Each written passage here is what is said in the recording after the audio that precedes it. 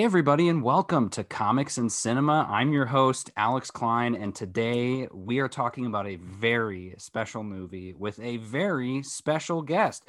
I would like all of you to give a huge welcome to Sarah Hedrick. Sarah, welcome so much to the show. Thank you so much for having me on. Well, Excited to be here.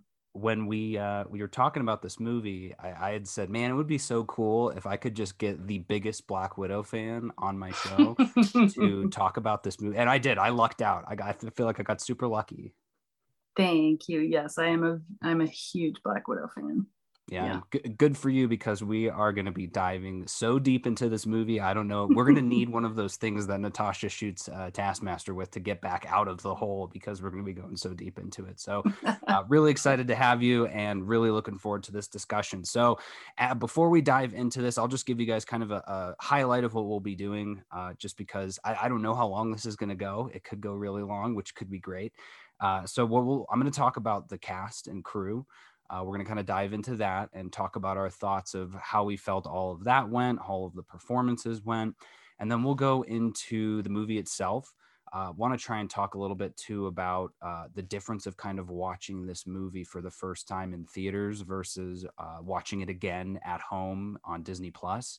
Because I think we both got the premiere access as well. So there's definitely a different movie going experience, I would say, in both regards. Yeah. In my opinion, too, both good, but definitely some differences. And then obviously we will dive into this movie, as like I said, as deep as we can go. So as we get started, Black Widow, again, a movie that I think you might agree with. This movie came out in 2021.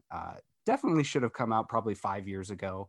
But we got it when we got it, and we have no control over when those movies come out. But written by Eric Pearson, who did the screenplay, story by Jack Schaefer and Ned Benson, which is really interesting, directed by Kate Shortland, with just a who's who of cast members. And then the other thing I wanted to highlight as well, soundtrack by Lauren Balfe. I thought the soundtrack was phenomenal. But let's start with Kate Shortland. She, for anyone who doesn't know, including myself, she directed Lore, Somersault, Berlin Syndrome. I haven't seen any of these movies, so I'm actually not familiar at all with Kate's prior work. Are you at all? And then what are your thoughts on how she did? I've seen Berlin Syndrome, which is it's very I'm not sure I'm not sure who else to compare her to, just because she has it's a very particular style of film, very similar to Black Widow. There's a lot of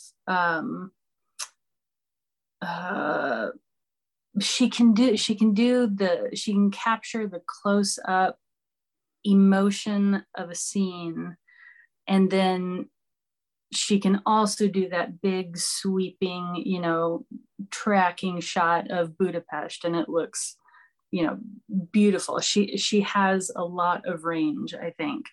And it translates through all of her movies.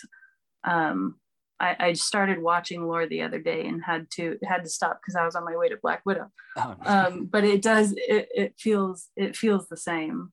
But I think she is a fantastic addition to the MCU roster of directors, and I hope she comes back.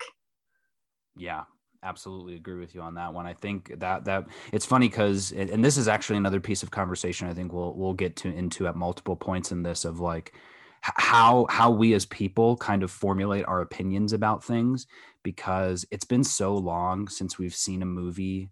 Well, for many, it's been a long time since we've seen a movie in theaters. For like, I've gone to the movies a few times now since COVID, probably like 6 or 7 times. But for some, Black Widow was the first movie that they saw again in theaters. And I feel like even myself, I forgot the hype of going to a movie sort of thing, where like you go in, you kind of forget about everything, and then you watch this movie, and all of a sudden, all those opinions start flowing through your head of like, ooh, I really like this scene. I really like this. But then you get out of the movie and suddenly you're on the internet and you're listening to hundreds of other people. and what I thought was cool was a lot of these people have the exact same opinions. And so it's just this really cool, like, cinema magic of like all these people from different walks of life can go into a theater and they all kind of have the same thoughts about it. But then, you know, there's definitely a spectrum. If there's people who really loved this movie, there's people who really didn't like it, and there's a lot of people who are kind of right in the middle. And we've seen that as well with the rankings. I've heard people say this is a top 10 for me. I've heard people say this is like a bottom 10, and I've heard a lot say this is a middle of the road movie. But I will say one of the opinions I've heard a lot was this is not a typical Marvel movie. And I've been trying to figure that out, of like what it is about this movie that makes it quote unquote not a Marvel movie. And I think Kate's a big part of that. And like I said, I'd never seen her before, but as I was watching this, I was like, wow, she does a really good job of getting to that visceral adjective that everyone had used in the pre-release of describing like the action. But I think it goes so far too to describe like the other scenes as well. Like you said, those moments where, and obviously that's a credit to the cinematographer, Gabriel Bernstein as well, who, funny enough, I saw when I looked up his thing, he did camera and electrical work for Thor Ragnarok, Guardians of the Galaxy, Iron Man. So I feel like he's like, they finally rewarded him with the big show of like, hey, we'll let you do the full cinematography for a movie. But it was great. Those wide shots, the most vivid ones for me were like when it said Norway, when it was like that wide scoping shot of the mountains was gorgeous. A big one that I have to call out so I don't forget it is after and for anyone who's listening, you guys know this is all, we're talking all spoilers, so if you haven't seen this movie, pause this and come back. But we're diving right in. So there's a bit where when Natasha and Yelena are fighting at the house, and you know it gets to that, and first off, again, all credit to Kate there. Like that is such a good choreographed fight. The visceralness of that fight, like it was funny. I watched it with my brothers and my cousins last night, and that fight, they kept going like, oh my God, whoa. And I was like, and for most of the movie, they didn't say a lot. But when that fight ends, you know, Natasha pulls the curtain down. And so their necks are both wrapped around the curtain. And she says, truce. And Yelena gets up, and there is a probably 1.5 second shot of this curtain kind of draped over Natasha almost. And she's like, it looks like a computer background. Like it is one of the most beautiful shots I've ever seen in an MCU movie. Totally didn't notice it in the first viewing, but in that second viewing, I was just like, that's the sort of shot where, you know, I follow Marvel Perfect Shots on Twitter. Like that's the sort of shot I would expect them to share, because it's a blink and you miss it. But if you capture just its screenshot, it's absolutely beautiful. And so there's these like, and I almost feel like that's kind of my overall thought of this movie is like, there are really beautiful moments in this film. If you gorgeous look right, it's gorgeous. But there's also a lot of glaring things too that are like a little bit of a bummer. But if you can kind of get past that and get past that, like I said, that initial opinion of the outside factors that this movie has come up against and where it's at, it's a very enjoyable movie.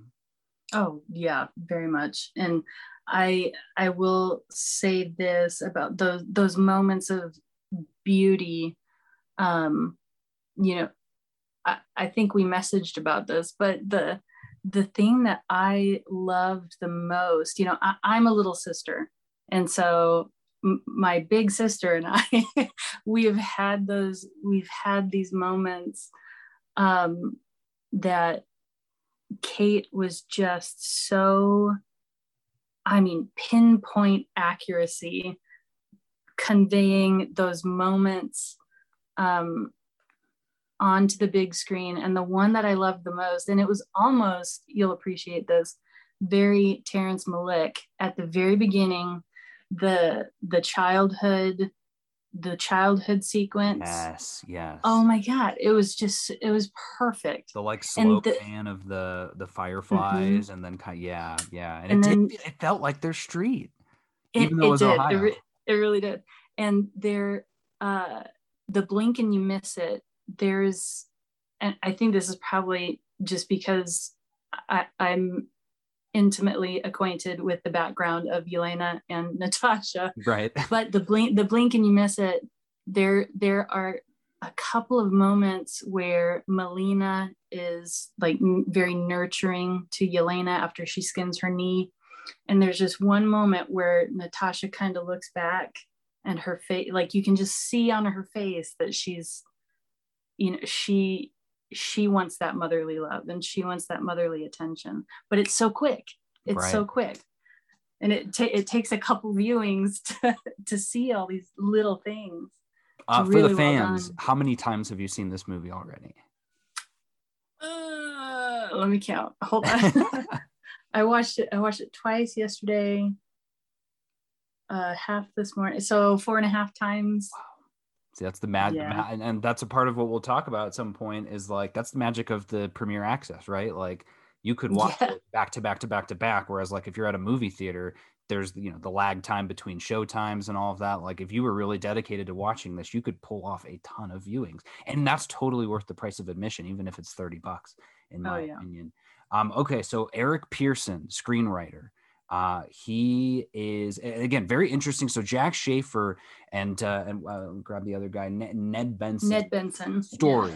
For me, I'm not that into the Hollywood of it all. As I know its story being more of like, they were the ones kind of spitballing this idea of like, here's what we think the movie could be. Yeah. Let's hit these beats. And then they're like, cool. All right, let's send it over to Eric. And Eric actually writes the whole thing out, maybe based off of their notes. So with that in mind, I can sort of see some of that Jack Schaefer influence based off of WandaVision, just because, and we had talked about this as well, and we will 100% be diving into this, that there is not a lot of good female portrayal in these Marvel movies, despite as cool as these characters are and as cool of moments we get with them.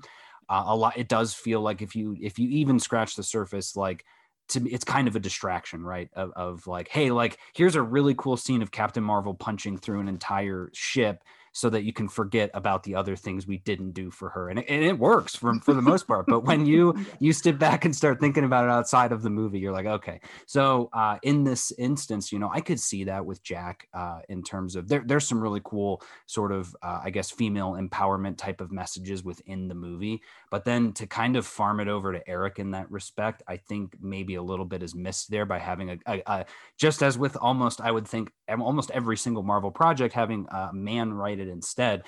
To be fair, though, to Eric, he wrote Thor. He did Thor Ragnarok, which was obviously incredible. He did Agent Carter, which is really cool as well. But also close to my heart, he also did Godzilla versus Kong. So I can't fault him too much. But it was interesting because there was a piece. I don't know if you had read it, or maybe someone had shared it at some point, around the scene on the helicopter after they rescue Alexei. And he makes that joke about it being their time of the month. And they were talking about behind the scenes. They were like, what the hell? Like, why? You know, like, it was like, this is such an outdated, dumb thing to say.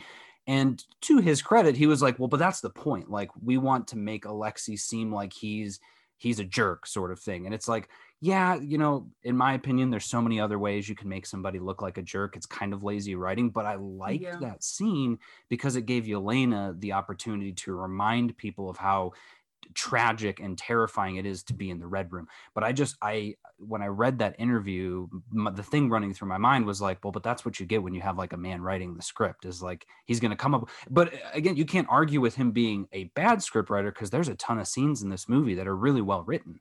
And it's like, oh, okay, so he clearly understands those things. But it's like, it's almost like when you're having a guy write for a girl in those sorts of interests, especially for someone like Natasha, like, there's some things you're just naturally going to miss. Yeah. For me, I mean, some of the script, you can tell it changed hands a lot. Yeah. But that there were parts that either Kate or Eric wanted to keep, and so they did. But they hired Jack. I can't remember if I think she was the second person, because they announced her in 2018 that she was coming in to help write what had already been formulated, I guess. And then they hired Ned to come on and then go back over what she had done. So but that part in the helicopter, I took it as you know, we as a society in the last 2 decades have come a long way. Alexei has been in a remote Russian prison for 21 years. So, but he has an aloofness to him that I think Yelena had to get his attention somehow, you know. And I'm not trying to make an excuse for that scene, because it was uncomfortable even for me just to listen to it. And I think that's part of the point. It's supposed to be uncomfortable. But I think to get to Alexei, that was what she had to say and how she had to say it, you know. Yeah, I totally agree. I know when we first shut him watched down. it. Oh, I'm sorry. Go ahead. Oh, I was just gonna say it worked. It shut him down. Oh, so. Yeah. And that's kind of what I was getting at. Is so when we watched it the first time in theaters, I laughed at that scene. Like, I thought it was really funny. Even when he was like, oh, you know, is it your time of the month? Like, I laughed at that just because I was like, dude, that is not the thing that you say to two trained assassins. And that's why it was funny. And then her going into it, I immediately started laughing at that too. Cause I was like, yeah, you just like ream him to the wall. And then like my wife and I looked at each other as she kept going, and we were like, damn, like, okay, so hey man, you asked for it, but like this went dark really quick because of what you said. So like in my opinion, it was like a perfect example of where you could, and kind of like they said, where he pitched the idea as just that line. Originally it was just going to be that line. And it's like, that's lazy writing. But when you're able to look at it and go, actually, we can turn, and that's what they talked about, is like, we could turn this into a scene to not only you're getting character development for both of them, but also for Alexei as well. And it actually ended up being more funny because of it and less of a groan thing. And again, just like we're saying, you know, you're groaning more after the movie than when you're actually watching it. Like, it's funny during, but when you look back afterwards, you're like, probably could have done something else. But again, hey, you know, it's coming. I thought when you said it's come a long way, I thought you meant like in real life. And I was like, yeah, if this movie had been released in 2016, that would have made more sense of a line, because it has come a long way since then. But guys, come on, it's 2021 now. We gotta move past that sort of stuff. So the last piece of cast before we dive into the actual cast is Lorne Balfe's score. So for those of you that aren't familiar, for me, Lorne Balfe, his biggest thing is Assassin's Creed 3, but I went on IMDb, and surprisingly, he is known for more than you would think, for composing and also being a part of the musical department, which I don't know what that means. Maybe he wasn't the head honcho, but he helped out. Inception, Dark Knight, Batman Begins, Sherlock Holmes, Ad Astra, His Dark Materials, How to Train Your Dragon, The Da Vinci Code, 13 Hours, Iron Man, The Holiday, Blockers, Florida Project, Dunkirk, Captain Phillips, Lego Batman, Pirates of the Caribbean, Rush, V for Vendetta, Transformers. These are just the movies that I have seen, because IMDb does that really cool thing where it'll show you only the movies you've rated of the person. So that's just ones I've seen. His filmography list is 271 titles. I did not realize he was that involved in things.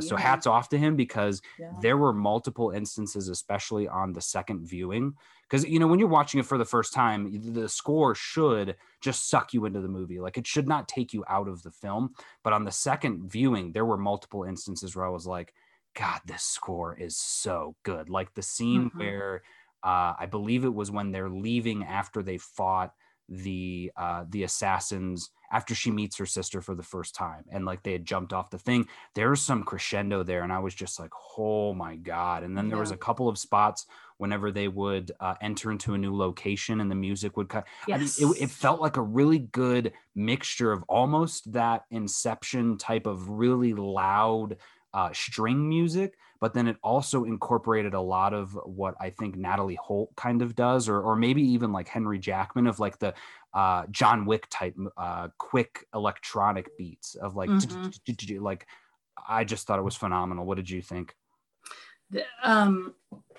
I loved it. I love this direct, like Natalie Holt. I love the direction that they're going in. With some of the just it's more I mean, I love Alan Silvestri. I love the Avengers theme. But there is I I don't know how to say this. There's like a contemporary is not the right word, but it's like it's updated, Yeah, and yeah. it makes sense. It makes sense for the time. It feels very And current. it sounds it matches. I mean, you wouldn't expect. I just wouldn't expect to feel like it matches perfectly, but like the Loki score, this Black Widow score, and Lauren Balfe incorporates a lot of Silvestri's original themes into the electronic parts of the score, and it's beautiful. But the part that I love and sticks out to me every time is when Yelena and Natasha and Alexei get to Melina's pig farm. They first get to Melina's pig farm, and he says, "Honey, I'm home." And it's supposed to be this, it's a complicated moment, and Alexei kind of is just goofy about it, but it's a very complicated moment. And the score behind it, when I watched it with my mom yesterday, for like the third time, and she goes, "Why does it sounds like funeral music?" And I was like, well, it's a complicated emotion going on in that scene. They haven't seen each other in so long. And she goes, but he was being funny. Alexei was being funny. It's like, well, that's just the genius of the composer. Yeah. Taking this moment and communicating with music what, almost the exact opposite of what the dialogue is trying to convey. Which is absolutely. That's a great take, by the way, because I think you can kind of associate it with that in a sense, because they're in a way going back to like a graveyard, because they left this terrible. That's probably my favorite part of this entire movie, is how much they being Marvel committed to the backstory. Because I don't know about you, have you seen Red Sparrow? I purposefully did not. Yeah, and I had no plans to see it at all, and it was at one point it was like free at the library, so I had rented it and watched it, and I was so mad while I was watching it, because I was like, it was a good movie. I gave it a 7 out of 10. It had a great twist at the end. I would recommend it, but the whole time I was watching it, and even when I'd seen the trailer, I was like, this, and I looked too, that movie came out, I think it said it was in 2017 or 20. Literally, I had said, like, this is the Black Widow movie. I was like, this is the Black Widow movie. And honestly, I still stand by that. Like, they beat Marvel to the punch. But I was like, this is the Black Widow movie, because the way they are, I mean, that movie's rated R. Like, they go into the torture and the brainwashing and all of that stuff. And I was like, Marvel would never go there. And so credit to Marvel for really going there in this movie of like, if you didn't know, my brothers didn't know. And so they're like watching this and they were like, what is this? What family is this? And I was like, that's Natasha's family. And they're like, oh, okay. But then they were like, wait, where are they going? And I was like, and they're like, what? My brother got so mad about their accents. He was like, why do they have accents? And I was like, because they're sleeper agents. Like, they're from Russia. And it's like, they did such a good job of committing to not just the accents, but like the whole lifestyle. And then when they said like, we'd only been doing this for 3 years, I was like, it felt like it was a lifetime. And for those kids, it probably was a lifetime, but it was like, so what were they doing before that? Were they just in a cage until they got, who knows, right? We don't even know, because we saw some things, but we have no idea what happened to Natasha between, she was probably what, 8 or 9 in there, which she probably took her. Well, they confirmed they took her when she was an infant. Yes. So, and that's because, again, my brother was like, why does she have a Russian accent? And I'm like, because she was raised in Russia. So I don't think they fully confirmed if she was purchased in Russia or if she was purchased in the US. But regardless, like, that is a nightmare of a life. And that scene where, and you know what, we're jumping into the movie now. I was going to go through the cast. We'll hit the cast as we're talking about the movie, because I can't hold back anymore. So the movie opens up, like you said, we got the fireflies, the great conversation that they have. I noticed this too on my my second viewing, because remember I messaged you. I was like, what's the deal with this whistle? They whistle to each other at the beginning of the movie. And I was like, okay, now this is cool. So you get that it's coming back. It's coming back. So I'm really happy about that. That made total sense. So yeah, that whole bit was great. They start crawling on their backs, and yeah, it was funny when you mentioned that about she scrapes her knee, and also so the kid, the young Natasha, she is only in the Resident Evil final chapter as a young version of the main character, but she's also playing Wendy in Peter Pan and Wendy coming out for No Disney in the future. I way. saw, so she's Nice. a rising star, I would say. And then the young Yelena is from Haunting of Hill House, if you've ever seen that show. Okay. She's the younger version of one of the characters, and I thought she did a great job in here. I will say she has one of the lines that made me cringe in the movie when they're leaving, and she says, "Mommy, you're silly," and I was like, Yeah. I was just like, ooh, the delivery of that was not great, but again, little kid. So she scrapes her knee, and her mom's comforting her. And like you said, she looks longing, but I also kind of reminded me of the kid in Tree of Life in that the look was almost like a jealous look a little bit, or like Yeah. Yeah. almost a jealous annoyance of like, of course she would, like a bigger sibling of like, oh my Mm-hmm. God, of course she would scrape her knee. It's not my fault. Like, but it all conveyed in one look. So I thought that was fantastic. And we jump right into it. So they get Yeah. in, they're sitting down for dinner, and Alexi comes home and doesn't even really say anything besides like, it's time. And she's like, no, no, no. And he's like, yeah, we got about an hour, and tells the kids we're going on an adventure. And they pack up all of their stuff and leave. And at this point in time, as I was watching it for the first time, I was trying to sympathize with them, but there was a part in my brain that kept going like, remember they're Russian spies. Like whatever, Yeah. they're not Exactly. fleeing for a good reason. But I kept rooting for them as they were leaving. I was like, no, no, like they kept escaping the police. And I'm like, oh my God, like I'm glad they are. But I'm like, as an American, I shouldn't be glad they're getting away. And Yeah. I didn't catch it the first time through, surprisingly, but it's Shield that's chasing them, not Yes. Yeah. not the police. Because my On the brother side of was the like, "Is he a car. cop killer?" And I was like, "Oh no, it's Shield. Little different than the Mm-hmm. police." But so before we get into the getaway scene, what did you think about that whole intro of them? Kind of introducing them and then being like, "We gotta go." Oh man. So I've watched it 4.5 times now, or I've watched that scene 5 times. I keep catching different things every time I watch it, which is a testament to Kate Shortland.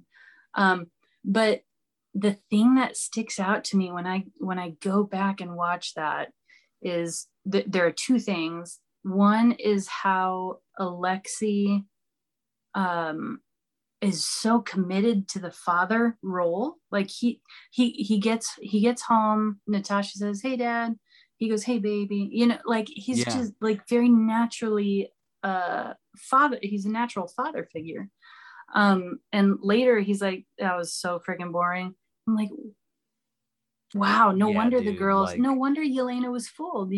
Anyway, so there's that. But then the second thing that I love is it's a very quick line, but Melina says, "I don't want to go." And she yes, is a brilliant Russian spy scientist. So her, at some point, she was invested in this family and in the girls. yeah, Um, and the reason that feels so poignant to me is later when I mean, it's like, and of course it's been 21 years, but she has become so hardened. But yeah. being able to see that little glimpse of uh, the depth of emotion that she must have been feeling at that moment, um, I really, I really like that. I really like that moment. You know what? It creates a credibility for the whole rest of the movie because I feel like, correct me if I'm wrong, every single person beside, because the whole point is, and we might as well say it now. I think we both agree this is probably in most instances more of a Yelena origin story than it is a Black Widow movie, for better or for worse. But in Yeah, regards to yeah. that, Yelena seems like the only person who's openly admitting in a incredibly healthy way that whole time was real. That's Whereas how she Alexi, feels. Black Widow, and I'm pretty sure Melina as well, all at one point or another say like, nope, that was never real. But you get that establishing first scene. Like you said, every person in there has a moment where it was real for them. So despite what they say at any point in time in the future, you can go back to that scene and be like, nope, they were invested. Like they're literally lying to themselves right now, because you nailed it. That's really great insight on that, for sure. I totally agree.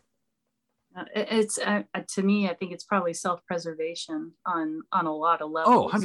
For sure. I mean, it's been 20 years. So like you can't, that's the other weird thing too, is like, and it's not necessarily weird, but just interesting in that vein of like, these people, and you've got this, I mean, shout out to Rachel Weisz. She's always been one of my crushes since The Mummy, but you know, seeing her in this carrying that huge freaking gun at the farm, like I was just like, oh hell yeah. She could have killed them, right? Oh, like yeah.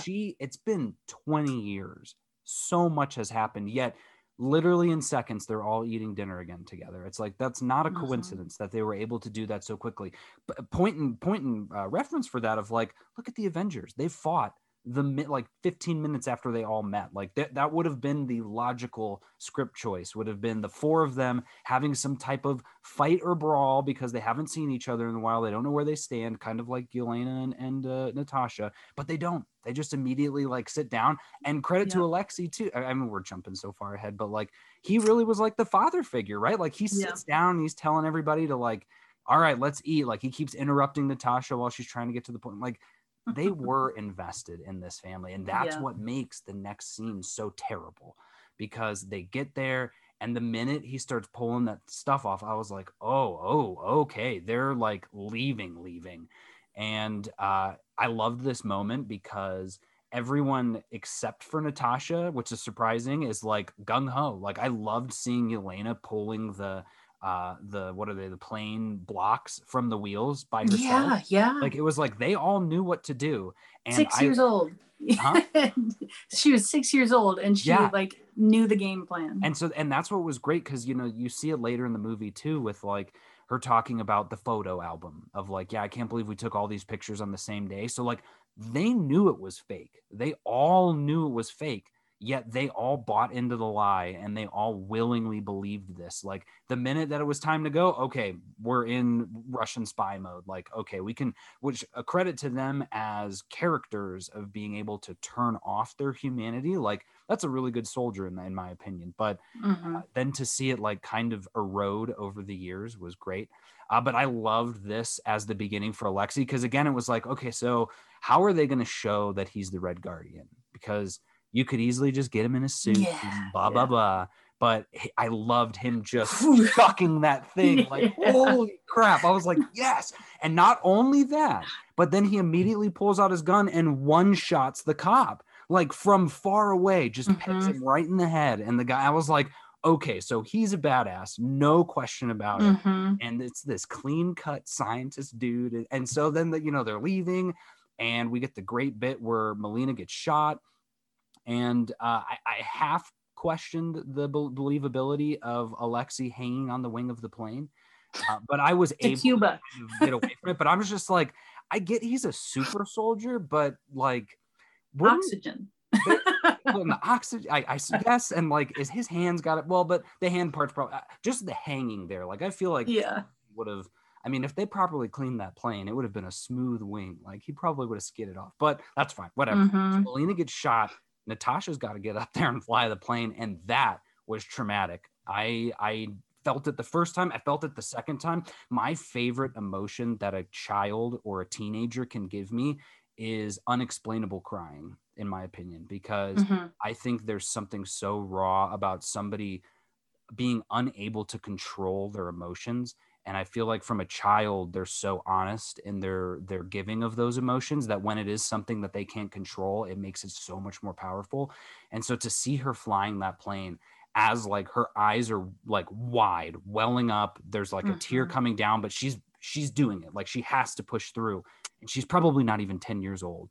And I'm just like, I'm invested in Natasha now. Like Mm-hmm. as much as and I don't know if I've ever mentioned this on the show, but I'm not a huge Black Widow fan. Like in terms of even in terms of just Marvel characters, she never was really a favorite of me because she's just a spy. Like I'm more of the, you know, Spider-Man, the people with superpowers sort of thing. But that scene, along with the whole movie, again, credit to the movie, I like Black Widow now. Like I'm a Black Widow fan. I thought this movie, along with Endgame, obviously really turned me into a fan of her as a character in the MCU. But, and we'll definitely get into the whole, you know, that whole bit of it. But this scene sold it because I'm like, again, you've got this little Russian girl who is literally taken from her family, given into a fake family, now having to leave the fake family and fly a plane as SHIELD operatives are coming after her. And she's crying, and Melina is 100% even keeled with a bullet in her going like, I need you up here. And it's like, she performs her part perfectly. And so they take off, they get away, everyone is safe. But and that's the opening scene. It's like, holy cow. Like I have chills right now just talking about it. Like that opening scene is could be one of the best opening scenes in a Marvel movie, in my opinion. Oh yeah, 100%. And the thing that I took away from that, so the first thing I thought after that scene was, oh wow, okay, so that's how Natasha learned how to fly. Like, how traumatic is that? Oh my god. But there's about young Natasha crying, but doing it anyway, like you said. There's a line in I think it's Mark Waid's run where Natasha is fighting Recluse, and she says the difference between you and me is that I was able to conquer my fears without ever doubting myself, and you could never do that. And so what a line, right? And that is literally, that is it's her exactly, yes, being afraid and doing it anyway, I think is just part of what makes her a hero. Like her endearing quality, because I can't think of an instance in a movie, in one of any of her movies, where she didn't do something. Like I'm thinking of, first thing that comes to mind is her getting on the bike in Ultron, where she's like literally going after these robots by herself on this bike, picking up the shield, which again, and I kind of see it's like a corny bit, but of like, I would have been scared to death. I would have been like, I can't do that. But then it goes to what she did in Endgame, what she did in Infinity War, like, and what she did at the end of this movie, breaking her own nose. Like she has been trained, and to their detriment, they trained her to be fearless. And but you see in that scene that like she isn't fearless. She's just able to conquer that fear because she knows she can do it, which is that's like the greatest character piece that I feel like any human. It's heroic. It is heroic. You're right. That's like being a hero. I love it. It's true courage to acknowledge that you have fear and do it anyway. Like, amazing, absolutely amazing. And I apologize to the listeners. I lied to you all. That is not the end of the opening scene, because they land in Cuba, and then we go, oh, thank God. Okay, they got away. They didn't get away though. They really didn't get away. And that's when I started shaking in the theater. Like I started tearing up at this bit because I knew what was coming, and it immediately started, like the chills started for me when she starts to fight the soldiers. And protect Yelena. That guy, and takes the gun, and I was like, oh no. Like I knew that no one was going to hurt them. I knew that she wasn't going to get away with anything, but the futility of that situation and knowing what it was leading to was heartbreaking. And then seeing Dreykov for the first time was just like, and then again, to Alexi's credit, him going through with it.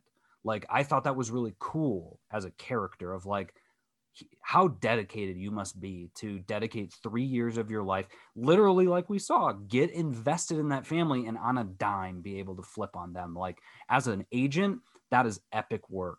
As a person, screw you, dude, because that was just a nightmare. So like seeing them get the shots put in their neck, and I'm just like, oh my God, no. And then the credits start, and it was like, So that's the opening line of it. So okay, what with that? Yes. What did you think of that opening piece? Just the way that his face, as soon as the needles go into their necks, his face just it's like the facade just drops. Yeah. Which David Harbour, amazing, talented man. But yes. At that moment, I was like, no, dude. Wow, that's horrible. But when young Natasha is protecting Yelena, and shouting, don't touch her, I'll shoot. And then Alexei comes over and he says, kid, you got to give me the gun. And her voice, and this is Ever Anderson, the actress, who is Mila Jovovich's daughter, by the way. Oh, that makes sense. It looks a lot like so much sense. But she does this, she has her voice just breaks when she says she's only 6. And that's when I started crying. I was gone at that point. Yeah. And Alexei, I liked the idea that when he dropped his facade too, of like that even in the end, when he knew it was coming, he still was trying his best, because he could have dropped it earlier, right? Like he could have easily dropped the facade earlier. So like he at least was trying to play their eyes were closed. Sides in that. And that is such a character piece for him too. But still it was like, damn. And then we forgot to because it's going to come back. But, the singing American Pie in the car as well was cute, very cute. But again, that whole car scene piece didn't hit for me because Rachel Weisz was so serious in what she said and saying we're going home. Like that was dark.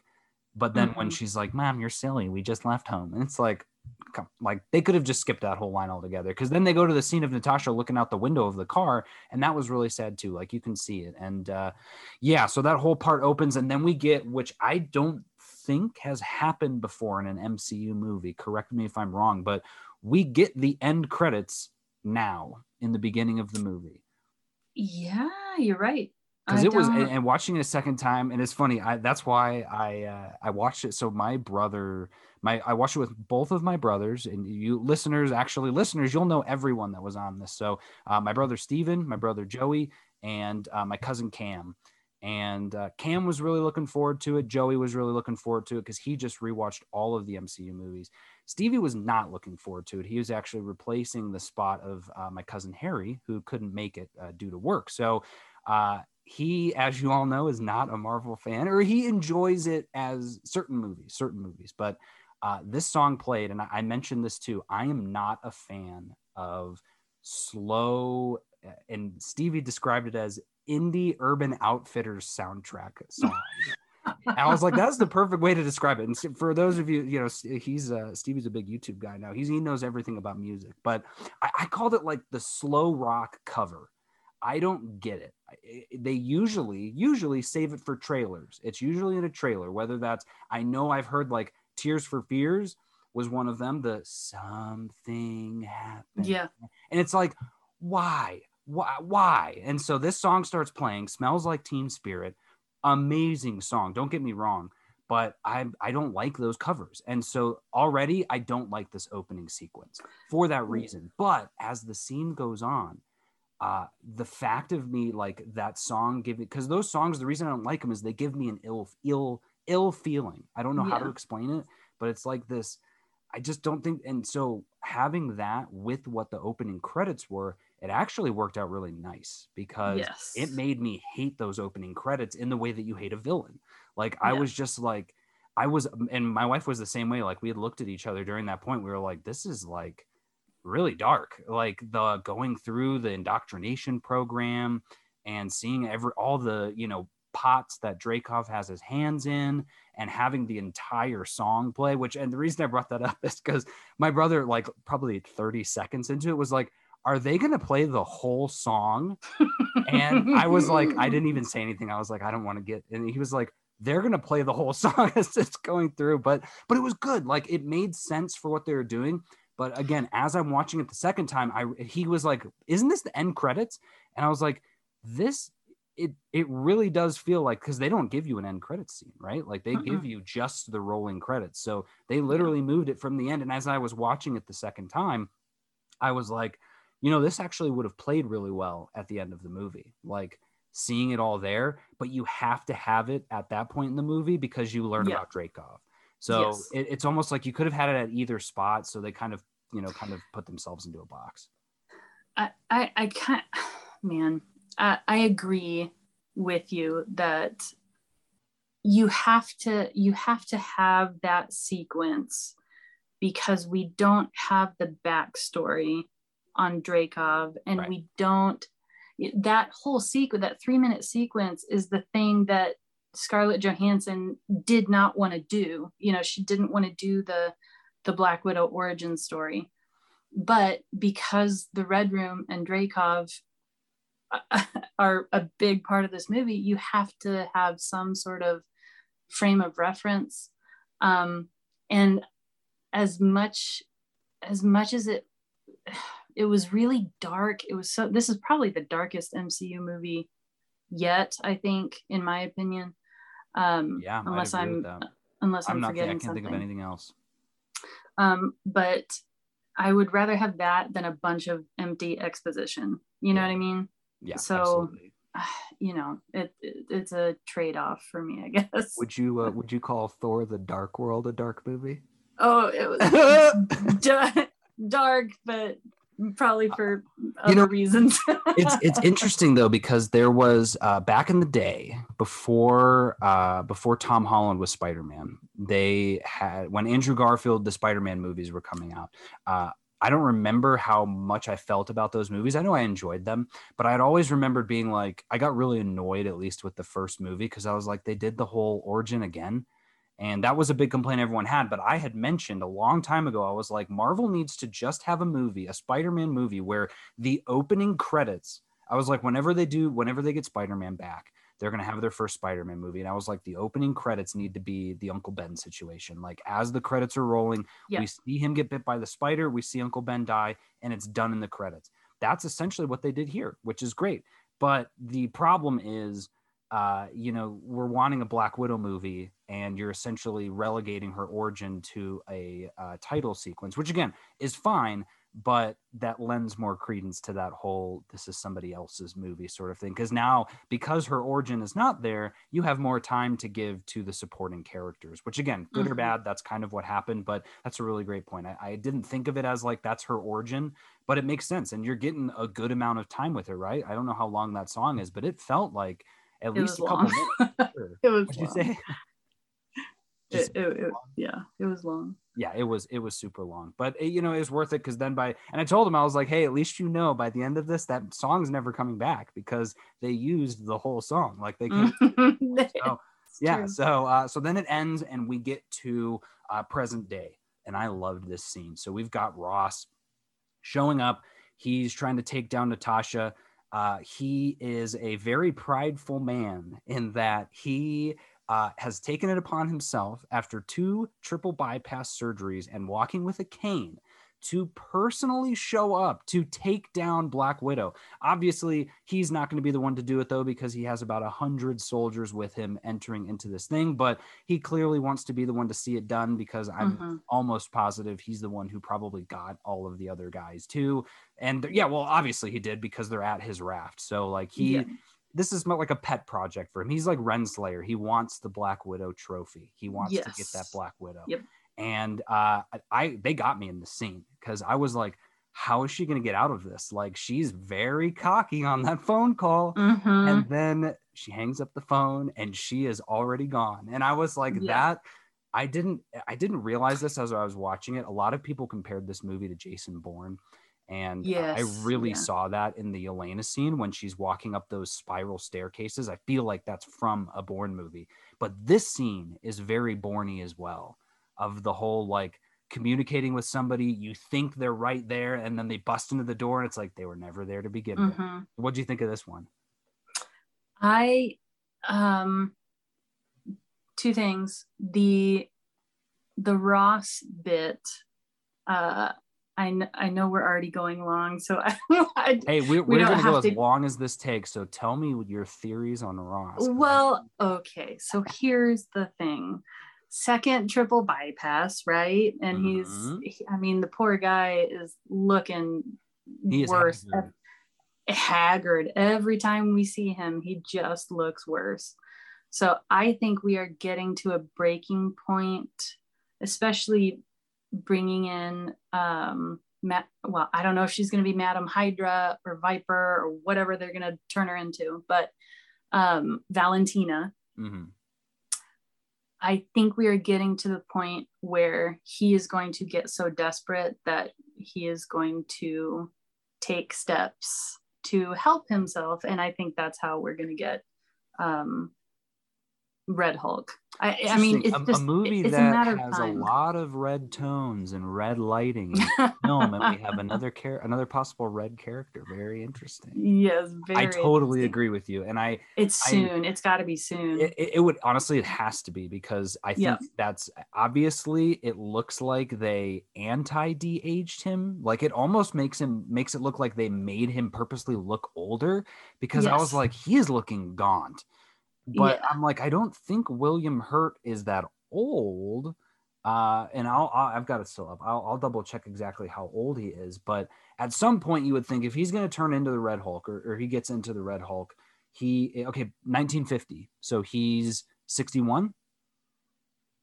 That doesn't sound right. 71. Oh, 71. Thank you. Yeah. Okay. So yeah, he's old.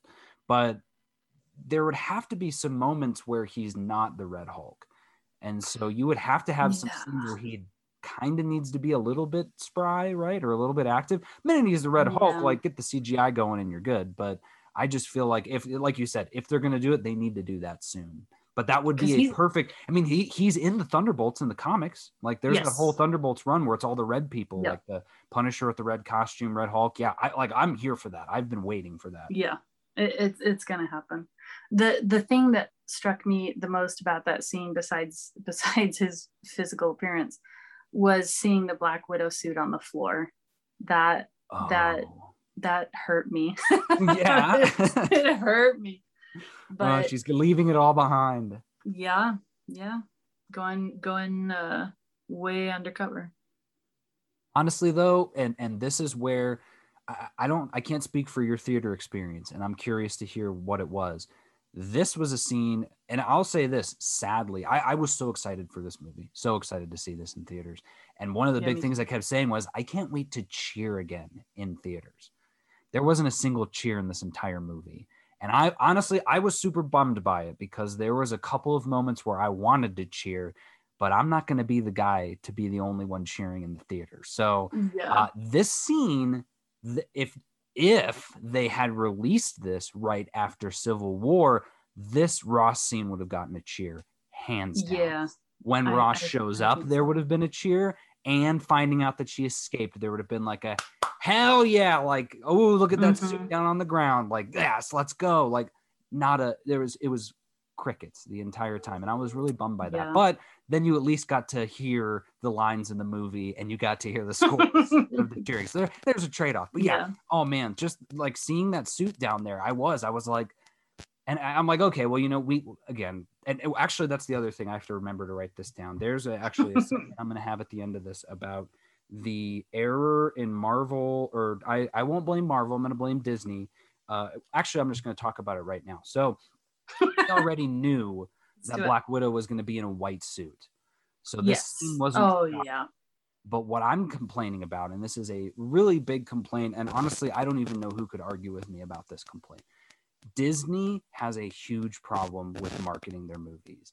And the problem being, they feel the need to show you everything about this movie. And somehow they think that the 3-minute after credit scene of Valentina is the thing that you shouldn't spoil, but that it's okay to spoil the entire ending of the movie, to spoil all of this bits. And so this is where I'm going to reference my notes here.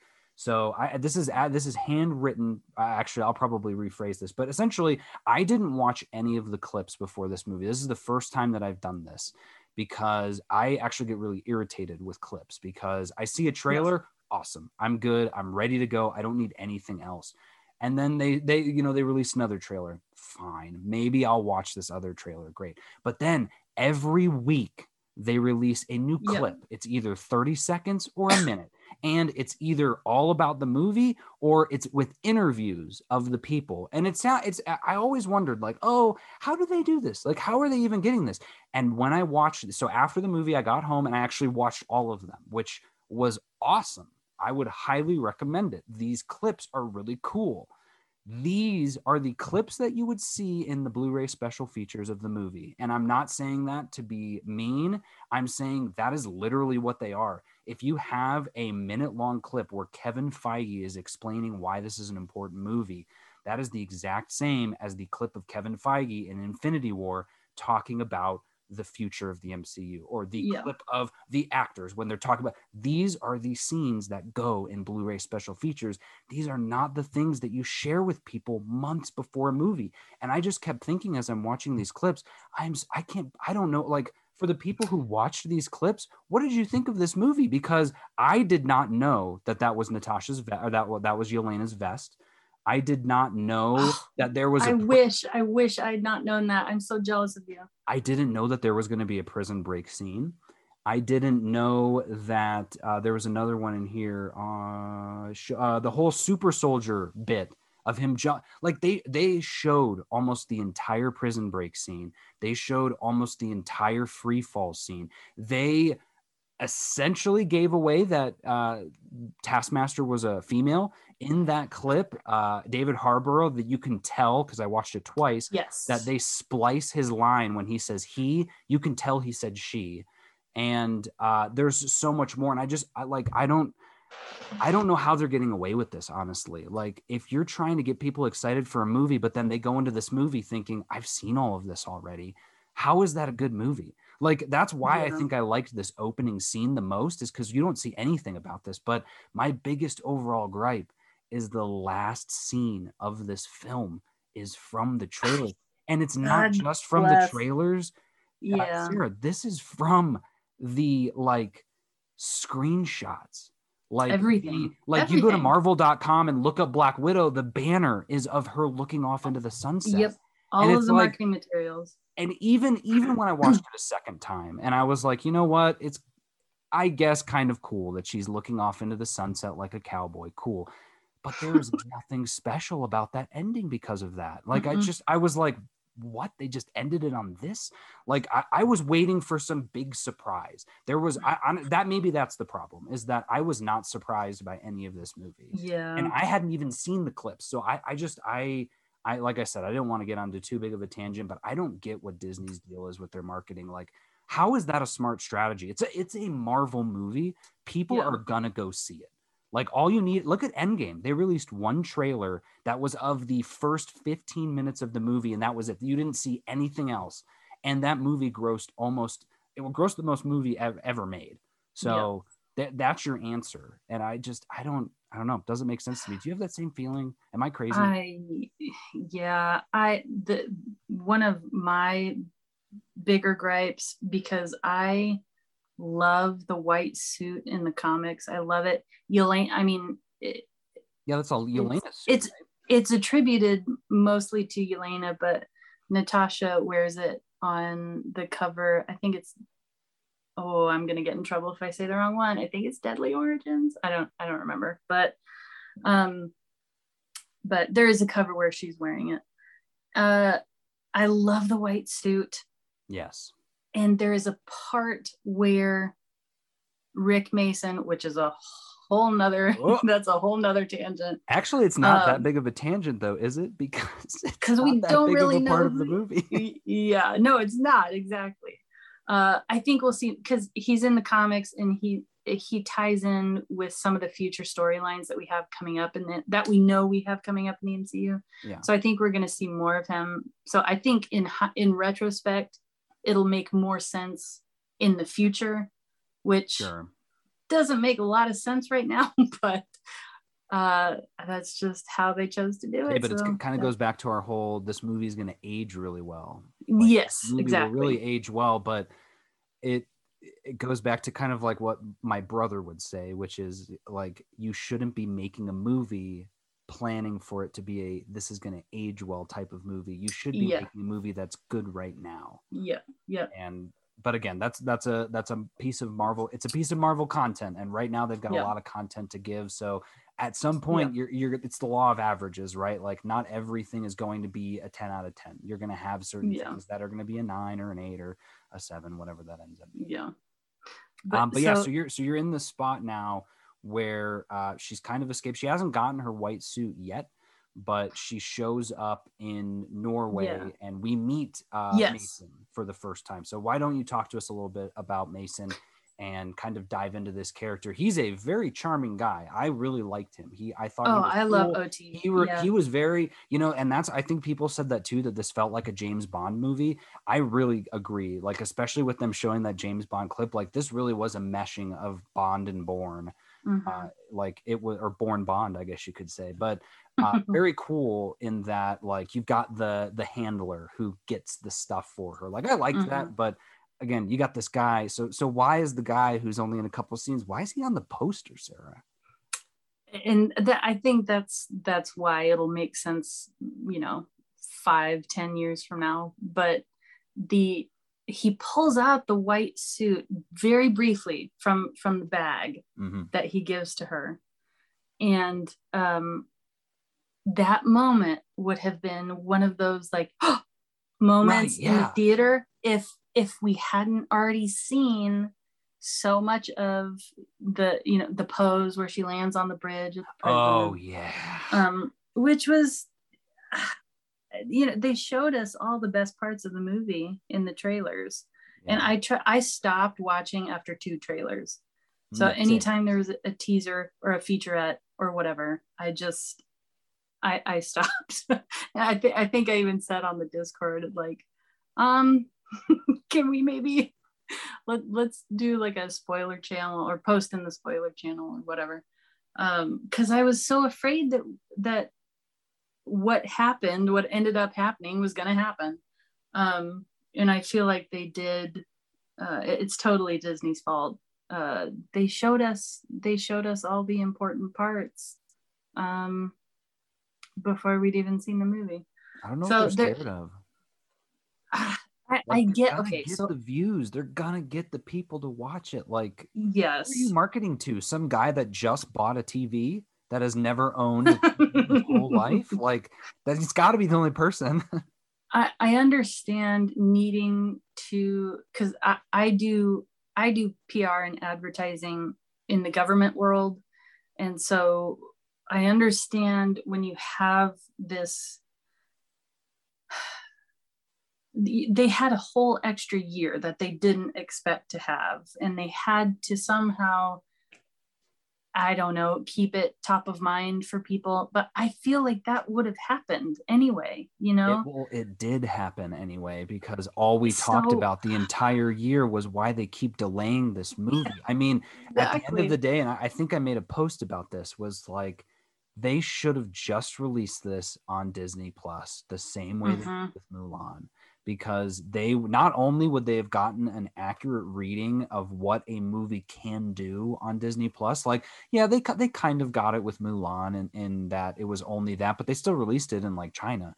So if you did that with Black Widow, you released it internationally or whatever, but then put it on Disney Plus, I guarantee you they would have been like, holy cow, there are a lot of people who are paying $30 to watch this movie. Like, we just made $1 million billion. Not only that, but you would have gotten the movie a whole year and a half earlier, and then there would have been buzz forever about that. Like, you would have been having people like creating the memes of, because now they've got the scenes on their TV, and they would have been begging for another Black Widow movie. Whereas now it just felt like it was almost like they kept saying, "Don't you forget about me." And it was like, trust Disney. We're not kids. Yeah. Trust us. Like, we know this movie is coming. Like, you don't need to keep amping us up. Like, we're amped. We're here. We're ready to go. Yep. Yeah. And I think I skipped over Yelena's scene, because this kind of happens in tandem. Yelena is in Morocco, and she is hunting down I'm assuming at this point it's a defected widow at this point, but she Yeah, doesn't know older generation widow. an Yeah. older okay, yeah, from Melina's generation, yeah. And that was another scene where my family was like, oh my god, when she comes out of the door and gets hit by that car. And it was like, oh, that is insane. And then that whole fight, she's got the knife drop, and then she hits her in the leg and twists the knife and kills her.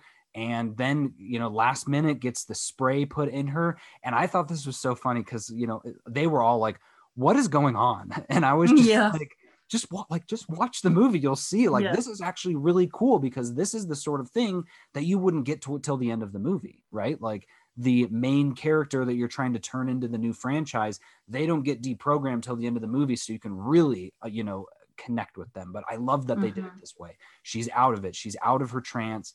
And now she's incredibly remorseful for what she did. She cuts out her tracker in her leg and she flees, and she mails those vials to Natasha at her, have you seen Minari? Yes. Yeah. At her my brother called that out her too. trailer. Like, she lives in is that Minari, like in a trailer in the countryside. So we kind of get these two, which is funny too. It's like, I like that we didn't get, it is really interesting. We didn't get a lot of backstory on Yelena, of like, what we just see this mission. We don't see what else she's been doing, but you can clearly tell that she's been traumatized by whatever it is that she's done. Like, it's the same with Widow, right? Their ledgers are gushing red with blood. Yeah. And so it was cool to see that she was free now. But her sending that to Natasha, I thought was great. I mean, who wouldn't have noticed it? But like, I totally noticed it when she puts it in the car. But I realized on the second viewing, that camera sits there for a couple of seconds. Like, if you didn't notice it, were you on your phone, sort of thing? Like, it was right there. But so what'd you think about the whole, I would call that the intro to Yelena? I enjoyed that right off the bat. They showed us how brutal she is, because she is. I mean, she is ruthless in the comics, and incredibly competitive. And she's the thing that struck me was when she's deprogrammed, or she's got the chemicals in her face and all that. Florence Pugh, first of all, Florence Pugh is really, I knew she was a great actress, but this really, it did shock me. It shocked me how much I loved Yelena, because I don't like Yelena in the comics. Yeah. She's a difficult character for me to relate to in the comics, but Florence made her incredibly relatable. And that's the writing, that's the directing, that's the acting. But her face right after she looks down and sees Oksana, and she says, Oksana, and it's just all over her face, like regret and confusion, and like this realization of what she's done. Just beautiful. And it's quick. It blink Very and quick. you miss it. But I mean, just beautiful. Did you catch her moment when Oksana's kind of like choking her, or at least like preventing her from stabbing, and she does the same sort of scream that she did in Midsummer, where she's just like she sounded like she was like, it almost felt like she was feigning, like she was like pretending to be really hurt, so that it would like catch Oksana off guard. Because I was like, oh my God, like, is she gonna kill you? Like, it almost sounded like she was trying to do a like, stop it, you're hurting me. And so that way maybe she would flinch for a second so she could get it, but then she just drops the knife anyway and gets her. But I was like, dang, like, she is. And that was like, within a minute of her fighting. And it was like, she's already employing psychological tactics to like, it felt so visceral of the way she did this. And it was just like, I was sold on Yelena in that scene. Like, I was just like, she is a fighter. And obviously we get our investment tripled when we see her fight Black Widow, which is, in my opinion, that's the passing of the torch, right? Of like, hey, you see here, like, she's as good of a fighter as Black Widow, so she's the perfect replacement. Yeah. But no, it was, I thought, great opening scene, perfect. And but now we're going to jump to what is I would call honestly one of the most shocking scenes, because again, a lot of the shocking scenes were taken from us early, but early from the trailer. So she gets all this mail and she's like, I don't want my mail. And I'm like, what kind of a human are you that you don't even want to open? She's got packages in there. Like I guess I'm part of the Amazon generation. Like I see a package at my door, my day is made. I love opening things. I'm the opposite of Tony Stark. But so she's like, I'm going to just drive into town to throw this mail away. And so she drives into town. We get and this is funny. I was telling my wife, I was like, I said, how much did you like that Sia song? And she was like, what?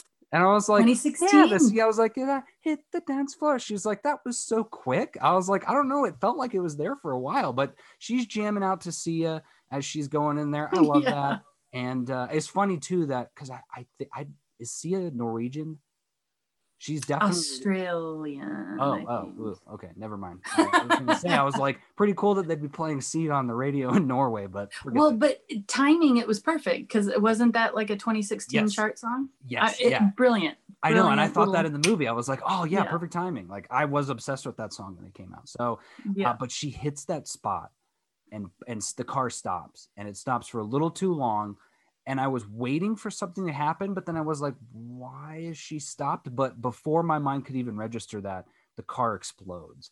And I was like, oh my God. And, it's just flipping and flipping and flipping. And this is where I think if anyone, including myself, questions that Black Widow is not a superhero and doesn't have powers, this movie proves that she does, because she like 7 life-threatening situations and gets out literally scratch-free. So she definitely has more power than the ibuprofen would suggest. And so yes, this car does probably 6 turns. It's definitely a totaled vehicle at this point. And ends up half careened off the railing. And at this point, I love too that she's like, she has no idea what's going on, which is shocking to me, right? Of like, Black Widow always knows what's going on. She's always, as soon as the generator went off, like.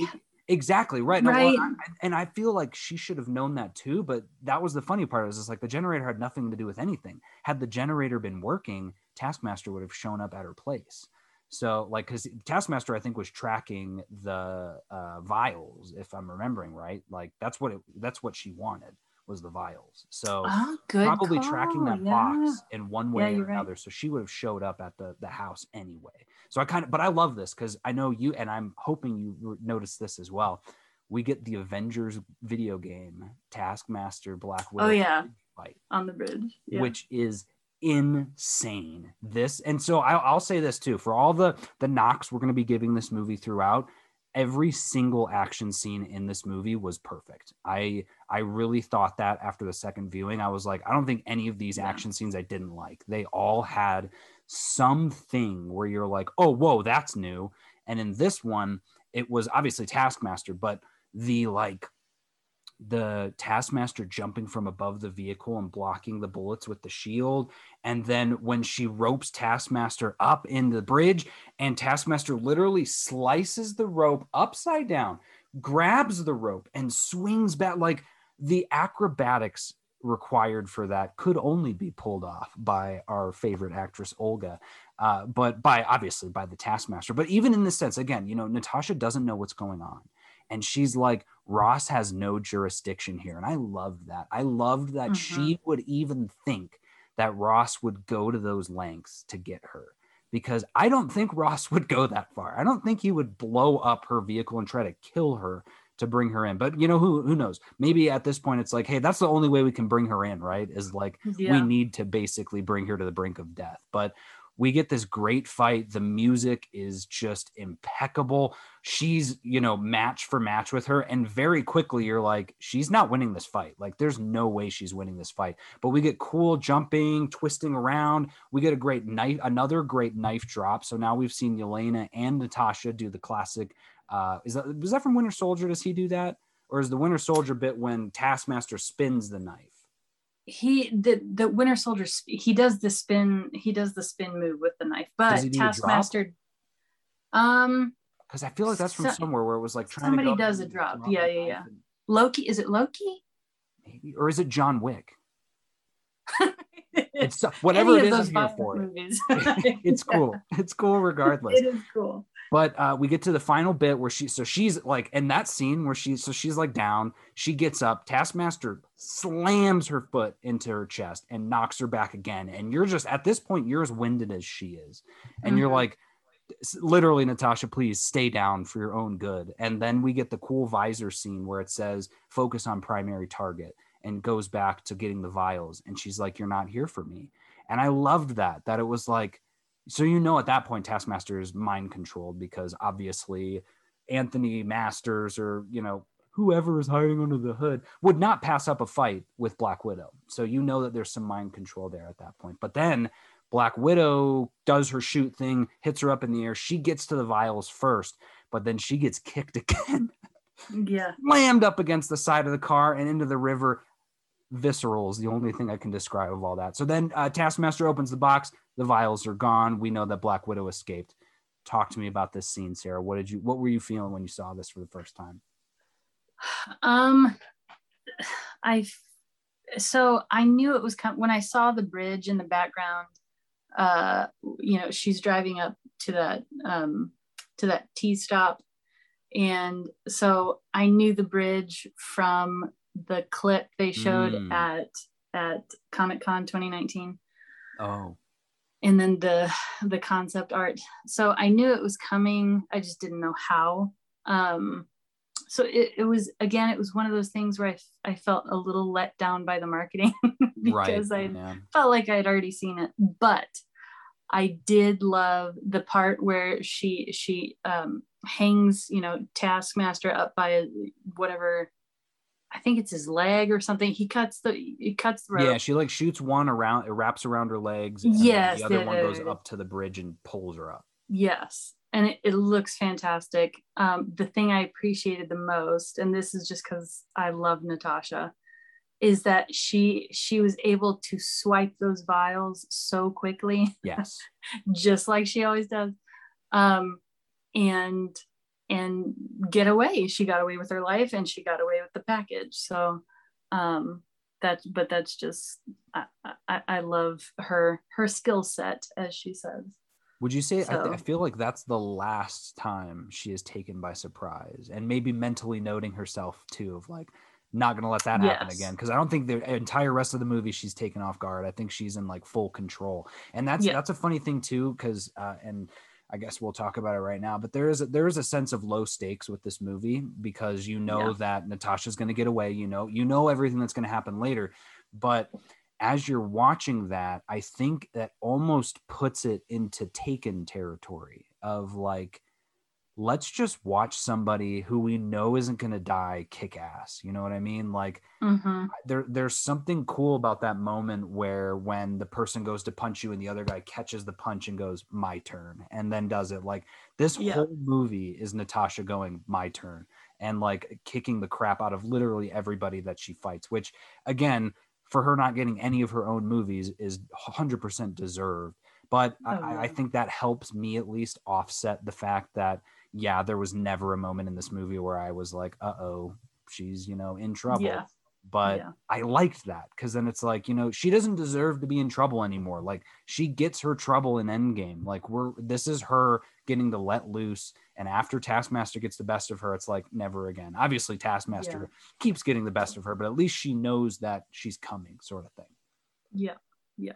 So next scene from there is, so now she goes to hunt down her sister. Basically, she like gets out of the river, sees that there's a photo of her sister, the photo of them together, the Polaroid, and so she goes to Budapest.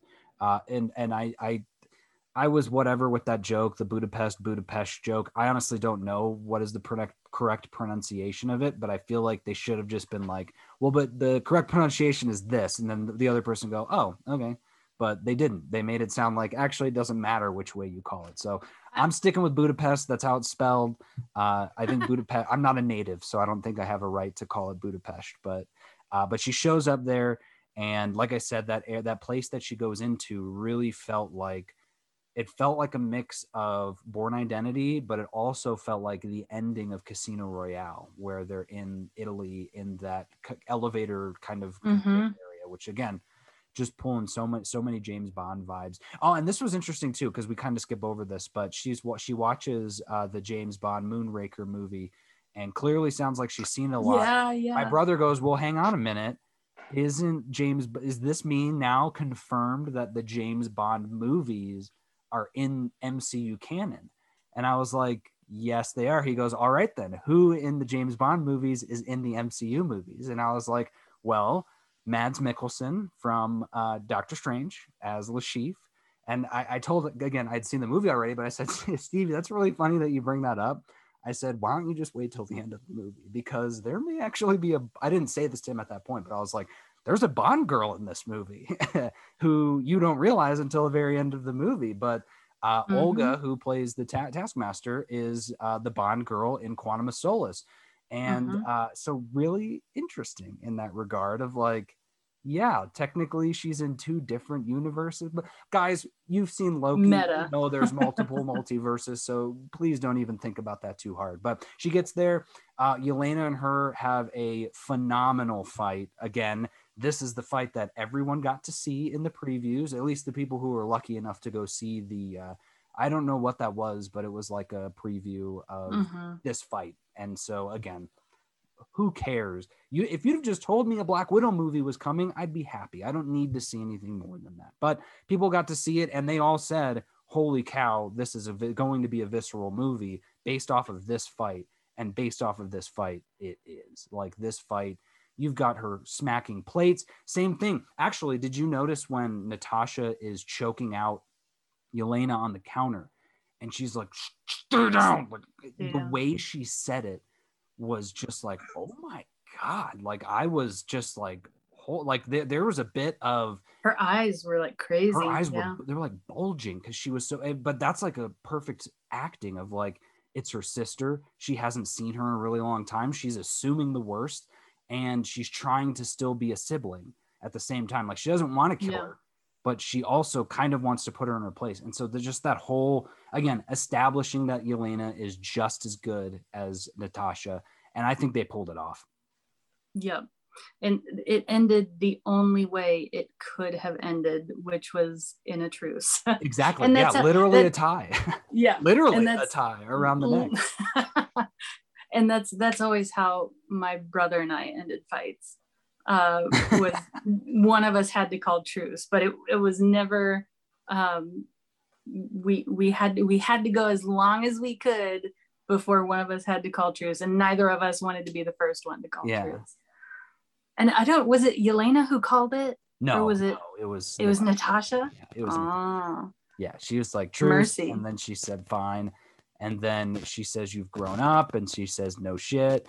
And, and I love that whole, again, you're getting in very few lines that Yelena is just like Natasha, except we actually are seeing somebody who, like, we don't need to get a WandaVision series about Yelena dealing with her grief. Yelena is very open with her emotions. She's very comfortable sharing what she's feeling, which is a huge benefit to her and to us, not only because we get to see that and see how you can be that way, how you can be comfortable sharing your own emotions with others, but we don't need to see that in the movies now, right? Like, we can see her move forward with her life without addressing her past because, again, she is the same as Natasha. So in addressing Natasha's past in this film, you're essentially also addressing Yelena's past and giving her that ability of moving on so quickly, or being able to at least release those pent-up emotions.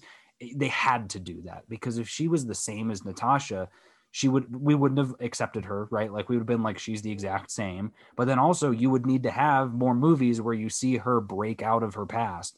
And it's like, she clearly has already done that. She's already pissed. She's already moved on. She's already ready to get her revenge. And again, all of this is coming not just from this small scene. Most of it's coming from that dinner scene, which we'll get to, of her. There's that quick shot of her at the dinner scene where she you can tell she's about to hold back her tears, But then she says the whole, like, you know, my whole life, like that whole bit got me, because that's how you release your emotions. Like for a regular, maybe another person, they would have just, you'd have seen that and then they would have pushed it back down and they wouldn't have said anything. But she speaks up for herself. And we see that here. She speaks up for herself. Again, you're seeing who Yelena is in this scene, and it's brilliant. And so we find out here, if you hadn't guessed who Taskmaster was yet, this to me was your first chance to guess who Taskmaster was, when they're talking about Dreykov and, oh, you killed Dreykov. Are you sure about that? Did you get the body? And well, there was no body. They didn't find anybody. And it's like, well, we know the story of that, Jason James Bourne, that like no body, no crime, right? Like they're gonna be alive. And so I can't remember, do they do the flashback scene here during this scene yeah, they do, because she talks about, this is where we find out Budapest, what the story is behind Budapest, which is that she, along with Clint Barton, went there. This was like her test to get into SHIELD, was for her to kill Dreykov, and the only way she knew she could kill him or confirm where he was seeing her daughter, or his daughter, because if his daughter's there, she knows that he's there, so she blows up the building. This was, so when they're talking about this, Yelena says, you haven't said a word about Dreykov's daughter, and then we have the ceiling explosion. So the flashback happens when they hide out from Taskmaster in the little place in the train station where her and Clint Barton hid out. Oh, up top. Yes. Okay. But I do, there's a really quick part, a Clint Barton Easter egg, where Yelena asks Natasha what kind of bullet does that. Yeah. And Natasha says, not a bullet, an arrow. I know. And it's this quick, it's just like a little for fans. I know, it was great. But you know what I also thought was interesting is they did a lot in here, or at least the ending did, of making it seem like Clint Barton's the villain. And it's like, we know he's not the villain. Like, why? Don't toy with us. Like, he's not the villain. But so then we'll talk about that flashback shortly. Yeah, we get again another action scene, and so I've heard some people talking about that, like, this movie is go go go. They're not wrong. Like, this movie is go go go. Yes. And I love that about this movie. Like, I love that they just keep getting into fights, and you really, really feel it in this scene, because they just fought. And literally their conversation back and forth is exposition for us to understand some things. And it's like, okay, all right, here comes the next fight. And when I watched it the second time, I always have this lingering feeling in my mind. And I've probably talked about this before, of like, action scenes should always have some form of character growth or story progression. Like, you should never have an action scene to have an action scene. Yeah. And when I was watching this the second time, that thought did pop into my head. And I was like, is this action scene just for action? But it's not, because we actually see the Dreykov bit at the end of, like, her, getting killed by Dreykov. So there's a purpose to this action. But again, crazy action. They're having to fight these people. They set off some bombs in their apartment. They leave. They jump on that giant that pillar thing. The pillar thing, yeah. And then the other girl jumps and slices her own hand to, I don't even know why she did it, but she's clearly not thinking, right? She's mind controlled. So she falls down and freaking makes a 90-degree angle with her leg. No, thank you. Yeah. And they get down. I mean, even Natasha and Yelena get pretty beat up from that pillar. Like, they both just, Natasha, again, you really see it here. Landing on her so feet. She hits the wall. She's literally my fingers would have broke. She's gripping the thing, falls. She smashes onto a vent, another vent, and then hits her head on a dumpster. And this is actually poor editing. She hits the dumpster, falls flat on her face, and the next scene is her standing up and walking towards it. And I was like, oh, whoa, that is out of place. But again, she's our superhero. We love her. This is her superpower. She can get away with these things the same way that Jason Bourne and James Bond can get away from them. So if they can, Natasha can. But she goes up to this girl, and just like Natasha is, with how big her heart is, she tries to help her, but the girl gets terminated, and she Black Widows herself in the face. And it was funny when that happened. My brother goes, where's Yelena with her vials? Like, she comes out just a little too late. Yeah. And slaps the vial back into the little container and says, well, at least that's one more person we can use for later. But they then leave, they get out of there, and they go right into the next action scene, which is them riding away on a bike. And we get what I'm terming the Fast and the Furious scene of the movie, where the absolute, and again, I think my family really, I don't know if enjoyed is the word, but my brother is a very heavy Grand Theft Auto 5 player. And so he online, so he is constantly like, he's got so much money on there, and he buys a ton of the cars. And he was like, I actually have that car on Grand Theft Auto, the giant tank. And he was like, that's wild. But he was like, this is insane. This car, I don't know what the physics are of it skidding to the side and then just zooming over every car. It was equally hilarious and stupid. And to me, that's the bread and butter of Fast and Furious. Is like, yeah, guys, ridiculous. We know that this is improbable, but just sit down and like let your eyes enjoy it, because that was awesome. Seeing all those cars just fly out of the air, and then all of a sudden Taskmaster pops out shooting the arrow, and then they blow up.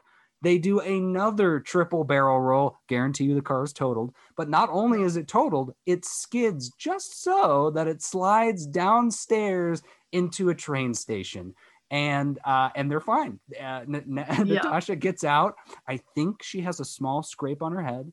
And no, she actually doesn't. She doesn't. It's Yelena. She's got the blood all over her hands. She maybe got some glass on her hand. Oh, her yes, arm. That's right. Her shoulder got really hurt. So she says, "Get up. We got to get out of here." And they go hide in this place. So, what were your thoughts with all of that? Like, was this too much action? Was that the tank? Was that too much? Or was it just right? I think so. The thing that I think I said this to you yesterday. This is probably the most comic book accurate MCU movie that Natasha has been featured in, as far as the action and the violence. Yeah. And just like the sheer brutality of it. I think it was ridiculous in the Fast and the Furious type of way. Yeah. But I loved it. And Yelena getting hurt opens up that opportunity later for Natasha to take on the nurturing sister mom role, that we get to see that softer side of her. Yeah. And they don't call any attention to it. It's just very quick while they're talking. Yeah. So yeah, and it took them to the hideout. It took them to the hideout where we get a little bit more exposition about her and Clint Barton, because that's going to come up later with Yelena. She's going to recognize the name. She knows his face. So what scene is that where she says Clint Barton? Someone is like, who? And she's like, Clint Barton. And I think maybe it was this scene. I think it was her. It may have been in the apartment when she said something about, because she was explaining what she had to do in Budapest. And she was like, it was me and another operative. And she was like, who? And she says, Clint Barton. And so I feel like that's why I feel like there's multiple scenes in this movie where Yelena is getting information that Clint is a helper, not a herder. Exactly. So way that she and that's why we're going to get to that at the end about Hawkeye. But so I think you're right. I mean, it was ridiculous, but in the best way. And as we're saying it, I'm really thinking it's like, you know what?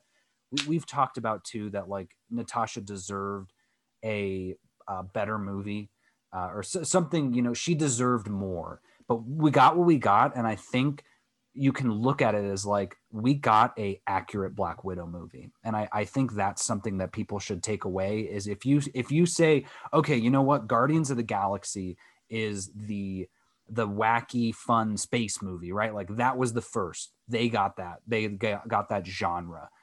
Natasha got the uber ultra violent genre. And I like that she's the one that got it, because you could have had a Wolverine movie where it would probably be worse than this.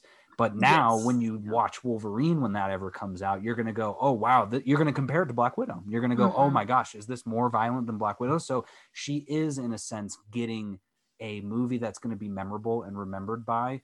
But like I said, that freshness of like, she deserved more, like, not wrong, but she did get some things in this movie. Like, I love, my family said that too at one point. They were like, Disney allowed this?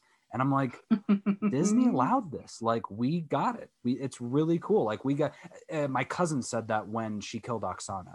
He's, and I don't know what this is, but he said, I thought Disney is not allowed to show people die, like actually die blood on camera. And blood. And that's all of it. I mean, we see that's a pretty wicked knife wound. So they're hiding up in this hideout. We get the flashback. And like I said, you know, that flashback sequence, that is when I guessed Taskmaster, because and to me, that was just simple math in my head. If Dreykov got away, he got his daughter out of there, because she's literally like 2 feet away from him at his desk. Like, if he got out, he took her with, like, despite him being the worst human ever, like he loves his daughter. Like, he does care about his daughter. So he's going to get her out. And I'm like, but we haven't seen her. And then I was like, but wait a minute. We keep hearing her mentioned, Dreykov's daughter. And I was like, she's going to be something. I was like, I bet you she's Taskmaster. Like, I didn't think too hard about it, but I was just like, yeah, she's probably Taskmaster. And then I kind of pushed it aside. And then they really telegraph it at the end. But so that whole bit, the flashback, and I'm trying to think of what, so then what happens next is they go get Alexei, right? They say, or no, they don't. They go eat together at the car repair shop. And so we get some great character development there of them as sisters talking. And this is where I'm trying to think, this is where the comedy starts. I feel like there's a couple of bits here and there, maybe like between her and Mason, but this scene is where I think it started really being funny. And I was like, oh, okay. I like their combo of, again, Yelena is like, she's totally moved on. She's like, all this terrible stuff happened to me, but I'm moving on. Whereas Black Widow is like, she's very hardened, and she's like, I hate the world. And that's why I left this whole thing. And I just loved, in my second viewing, the look on her face when she says the red, I don't think it was even in this scene, but when she was like, the red room's still around. And that look of like, are you serious? And that's getting back to that other piece. That really felt like a huge thing for this movie, despite the fact that we know the Red Room is getting taken down, that we know all of this is going to happen because of Infinity War and Endgame. Like, that's a pretty big Taken type deal of Natasha just be like, you know what? Screw it. I'm going to go take down the whole Red Room by myself in my one movie. And it's like, that's pretty badass that she was able to just be like, and she says in that, she's like, so you just want to go take down the Red Room? And she's like, yeah. And it was like, yes, please. That sounds great. So it's like, again, if this movie had been released long ago, it would have hit much better. But in hindsight, you know, years later, we're going to look back on that and be like, that Red Room, especially as corny as it is of him being like, look at all my girls, and they pop up 1 million girls on the map. Like, but that's no small potatoes. Like, that's a big deal to have that many sleeper agents around the planet. You're living in this Triskelion type place in the sky. It's like, and Natasha took you down. Like, and now there is no more Red Room. Like, it, to me, that is such a huge accomplishment, not just for the movie, but for her as a character, that like, she acknowledged that she made a mistake, that she wasn't able to take them down, and she fixes that mistake. And it's a huge fix, right? Like, it'd be the equivalent of somebody taking down like Hydra in a movie, kind of like in Winter Soldier. Like, it's that level, even though we know but the difference being like, that was a huge reveal. We never saw it coming. Whereas this is like telegraphed from day one. But regardless, I think that's really cool.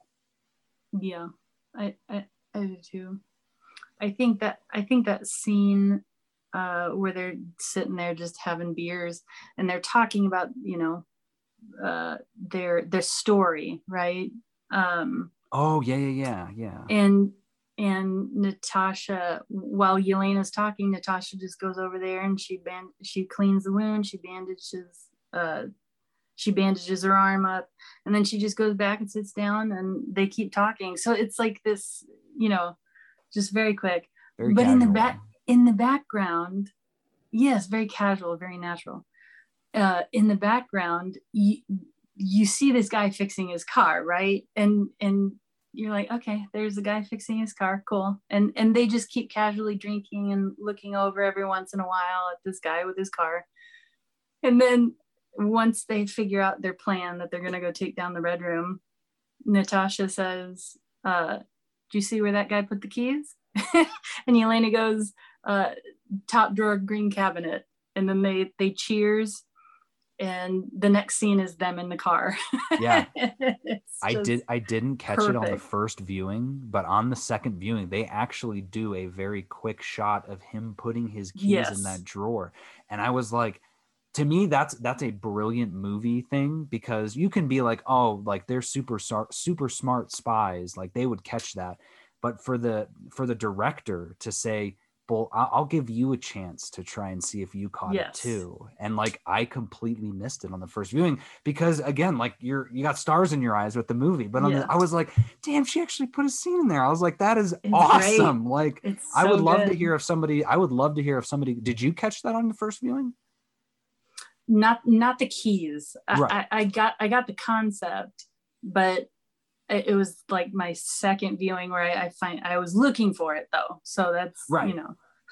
Yeah. So yeah, I would love to hear if anybody actually caught it on their first scene, because that was like literally was a blink and you miss it scene. So yeah, they're on the road, and we get another heavily marketed, yet I did not know that this was heavily marketed, but this was a heavily marketed scene of them in the car.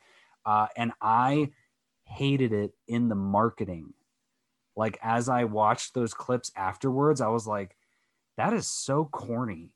But when I watched it in the movie, I was laughing my butt off. And so that, like, what does that say about this marketing? Because I was like, the way that they marketed it with the music of the clip, not the music of the scene, they made it seem like they're building up to the whole, oh, this is so cool, right? I loved that bit where she's like, I know, right? This is so cool. Like, I thought that was really funny. But when I watched it in the clip, I was like, what? So that, again, another reason why I shouldn't be watching these clips. But I love that scene. She's talking about this vet. And again, I was like, okay, cool. We're getting a little bit of lore building that Yelena's got a vest, and I literally thought that was going to be her thing, was like, okay, in the next few movies, she's going to have this vest on, and that's going to be her trademark, is that she's got this many pocketed vest. And then when she gives the vest to Natasha later, I was like, what? Why is she giving this vest? And then afterwards, when I watched one of the clips, and they mentioned in the clip and showed from Infinity War, I was like, they're really giving this away in the clip, huh? And I'm glad that I didn't know, because then when I saw it later, I was like, oh my God, that is amazing. That so when they showed the posters that Disney put out for the Infinity and Endgame, was like, she's in her vest in Infinity War, and she's in Melina's costume in Endgame. And I was just like, wow, that is amazing. And I'm glad I didn't see it beforehand. Like, I'm glad I didn't get spoiled for that. But I thought, so that vest has like a lot of significance to it. Oh yeah. And they kind of show that in this car. Like, I just love that whole, oh, it's a dumb vest. No, actually, it's actually a pretty cool vest. It's like, oh. It's like a typical passive-aggressive sister interaction. Because her saying like, I got this cool vest. And then Natasha's like, oh, okay. Is that like army surplus? Like that? It's like, that has happened so many times in my life. Right. But then it made for a cool character build of like her being like, once I left the red, like once I broke free, I wanted something for myself. And it's like, well, how cool of you to go to the army surplus to pick up a vest. And then Natasha says she likes it. And I genuinely think Natasha liked it. I think she seems like, she's got the gadget belt. Like, the vest would just be perfect. Like, she could have even more things for activities in there. Yeah, absolutely. What so from there, then they get back to Mason, who makes his second appearance in this film, doing the exact same thing. He says, I got what you asked for, but I just didn't have enough time and resources to get something better. We actually get great lines in this part because she's like, that's it. And she's like, what? And looks at Natasha for some support. And she's like, well, you did give me a generator that crapped out after 6 hours. And it was like, dang, yeah, she's not wrong. And he's like, oh, wow, yeah, tag team, huh? Awesome, cool. I'm like, yeah, you're damn right they're a tag team, dude. Leave them alone. They're about to kick your ass. And so we get to see the white suits at this point, which was awesome. And so they take off in the helicopter to go rescue Alexei.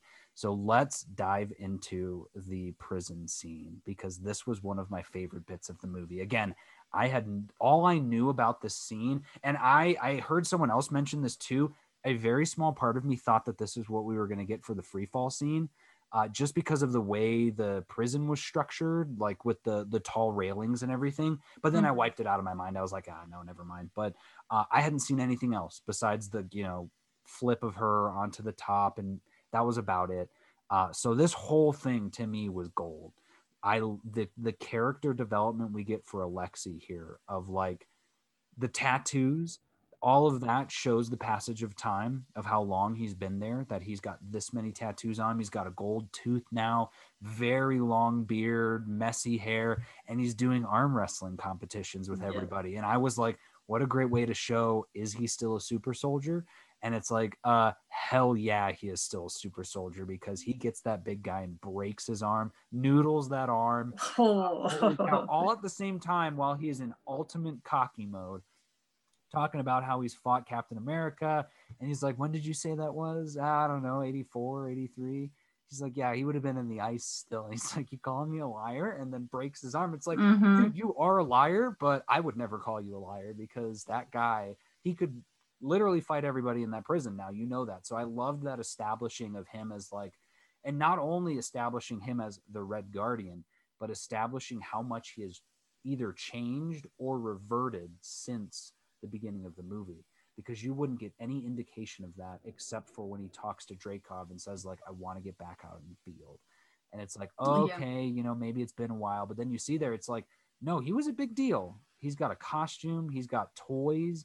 He was marketed as a super soldier. And I think we talked about this of like, he's the first super soldier in the Soviet Union. So clearly people were experimenting on other people in multiple countries across the world, because you've got America with Steve Rogers and Isaiah Bradley. And then obviously you've got the Soviet Union with, obviously they did it on Red Guardian, but you've also got Bucky got the super soldier serum as well. And then that means there's probably, that's how they do it, right? Like anyone who needs it, it was a secret government program in China or in the Philippines, wherever they want to add a new character that's also super strong. But I thought it was cool because I'm not I'm not very familiar with Red Guardian besides who he is. So you may have some more insights on that of like, is that basically what his story is in the comics? Is that he's a super soldier? Yes, and he's a super soldier in the comics, but that's he and Captain America were nemesis in the not 1983 1984, but like way back. I think Red Guardian's first appearance was Avengers 43 in like the 60s. So wow, it's not very similar. And in the comics, he and Natasha are married. So spoiler alert. I saw that too, and I was like, I like that. I like the way they did it here better. Yeah. So that's kind of where the similarities end. But I was thinking about what he was saying about Captain America, and I saw someone talking about Isaiah Bradley, which could be possible, but we also don't know what Cap may or may have done when he went back to 1970. I don't know. There's so many possibilities, and they honestly do a good job of like, you don't really know if he's lying. Like he could be lying. He most likely is lying, but he also might not be lying. Like maybe, or maybe like, I think I saw someone mention too, that what if he fought Isaiah? Like maybe it was Isaiah that he fought, but I highly doubt that because there's, he says like, you're an Avenger now. So like he knows who the Avengers are. So he knows it's Steve Rogers. Yeah. And he asks her later when for no one else's benefit except his own, he asks, did he talk about me? Right. So it's like, yeah, exactly. It wouldn't, it couldn't have been Isaiah. I wonder. But still funny of like, okay, so he, it's interesting. The whole Ice conversation, because I would be totally content with him being a liar. I'm fine with that.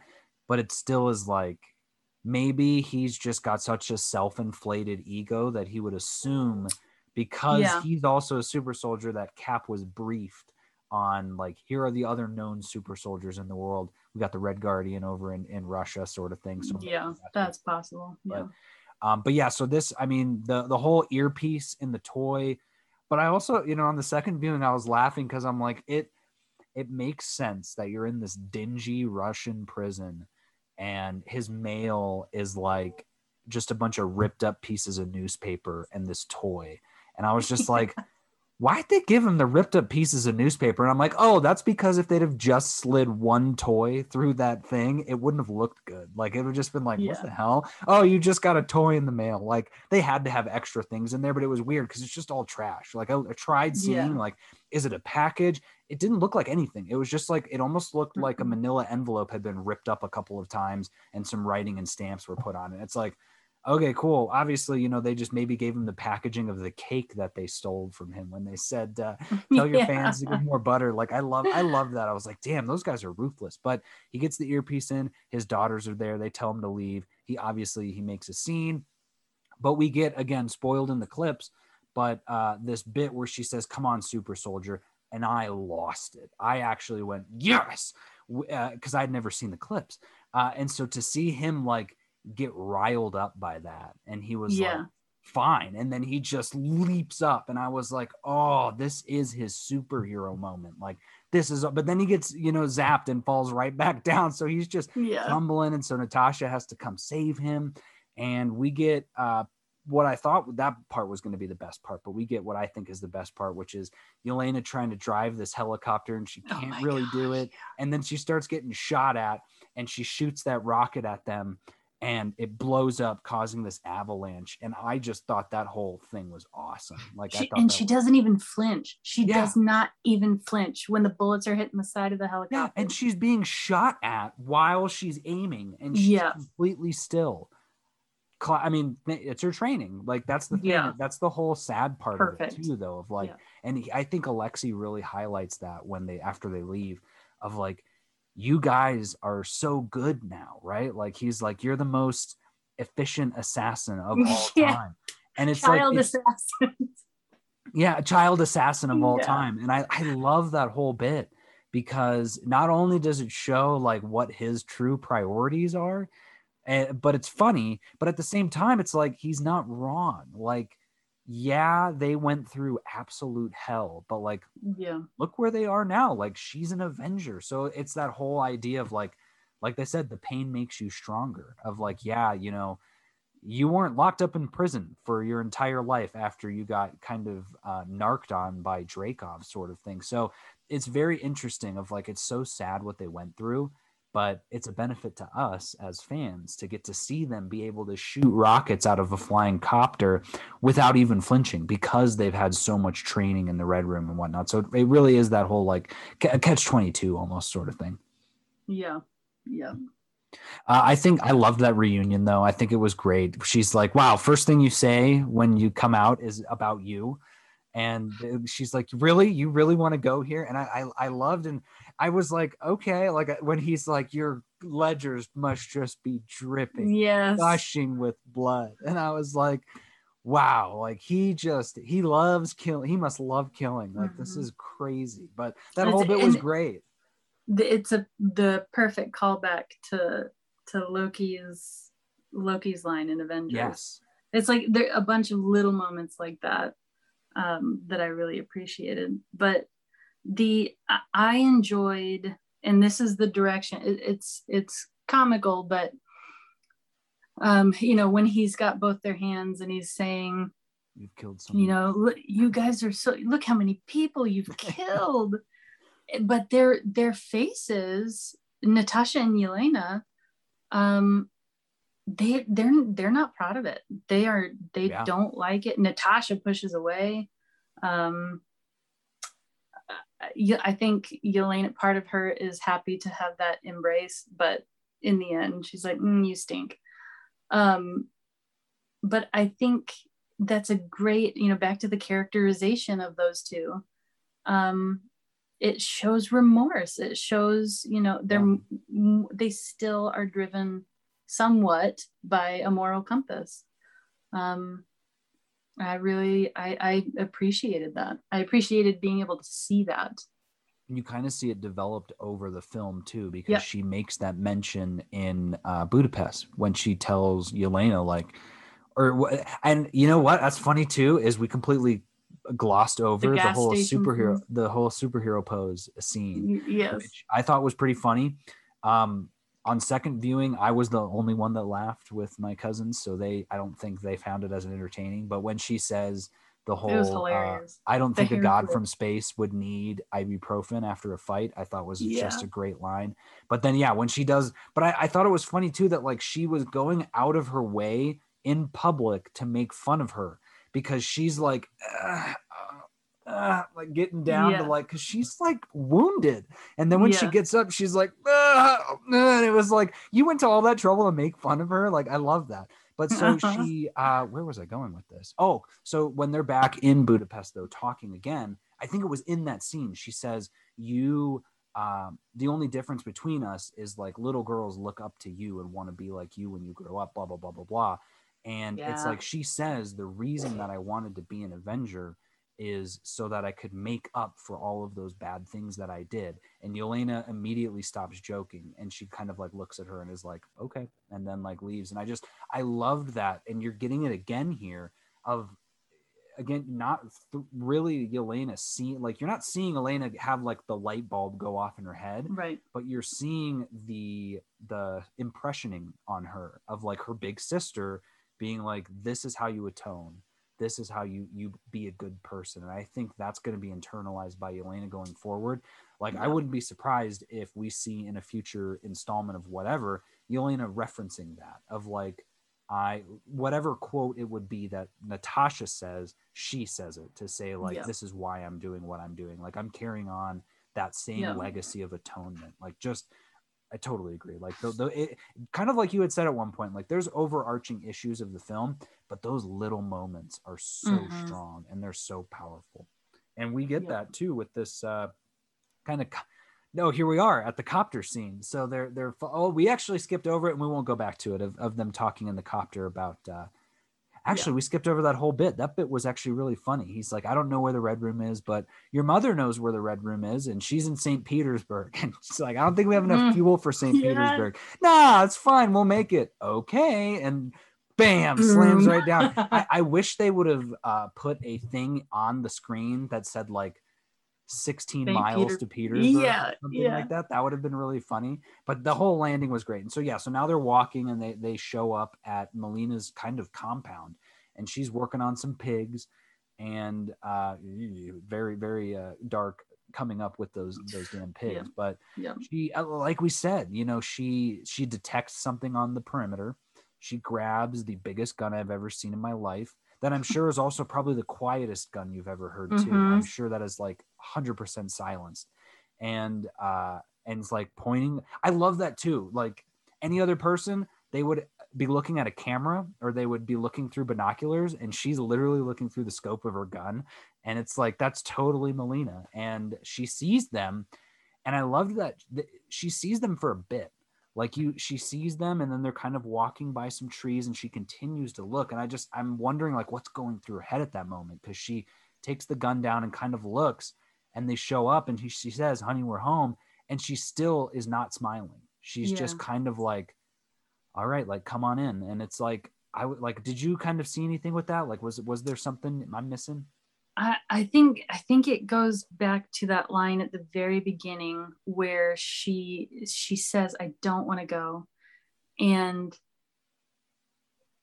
she's been alone working on pigs outside of St. Petersburg for 21 years. Well, as far as we know, She's been probably working what she's been doing, because she said yeah. that's what she was doing even beforehand. She said yeah. that's what they started in Ohio. So she's probably been developing Yes. that stuff the entire time. Exactly.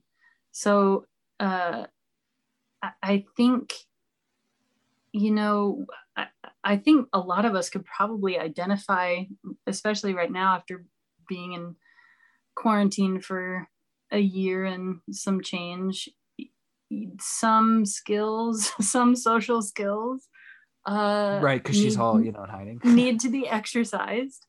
And imagine being, in a situation for 21 years where this situation, that this family, fake or not, that you loved so much, and you lost them, and you've had 21 years to think about it, and it's jarring. People deal with trauma in such different ways, and for her, it's almost like the self-preservation thing. It just, there's a wall that just whoop, goes right, because she's being so loving with the pig. She's like, oh, my darling, and then people show up and she's like, nope. I almost wonder, with what you're saying, if maybe she kind of transported those feelings from her family. She named the pigs. Great point. Yeah. So she had to have. She probably is treating those pigs like her family now. Mm-hmm. And when she sees them, she just doesn't know how to react. She's like, because, and I'm thinking too of, the scene where they're looking through the photo album. She catches that photo album, Natasha does. It's 2 books under with something on top of the book. So she's not like looking at this photo album. It's just there. So she probably looked at it at one point in time, but I bet you she's kind of just like put that in the, I mean, again, it was only for her as an adult, and being an adult, even at that time, it was only 3 years of her life. Like I'm sure all of us could agree, there's probably a job you worked for 3 years and that you quit that you probably never think about anymore. It's that same sort of thing where, like, obviously hers was more impactful, but she's probably suppressed those emotions and transmuted them into these pigs. And so, she's kind of like, I don't know how to react to this. Because you also see, she ends up alerting them, the Red Room.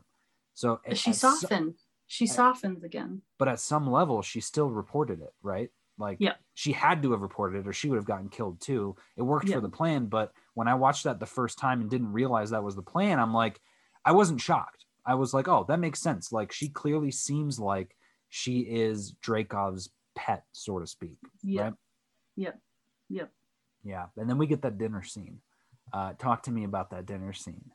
Oh man! And honestly, we can just skip to the good part. Okay, they're chit chat. We're getting the literally the clips from the trailers of them going back and forth. But we're going to talk about the piece you don't get in the trailer, which is when Yelena says, or Melina is explaining, and this is actually something we didn't talk about that I want to pitch to you on this.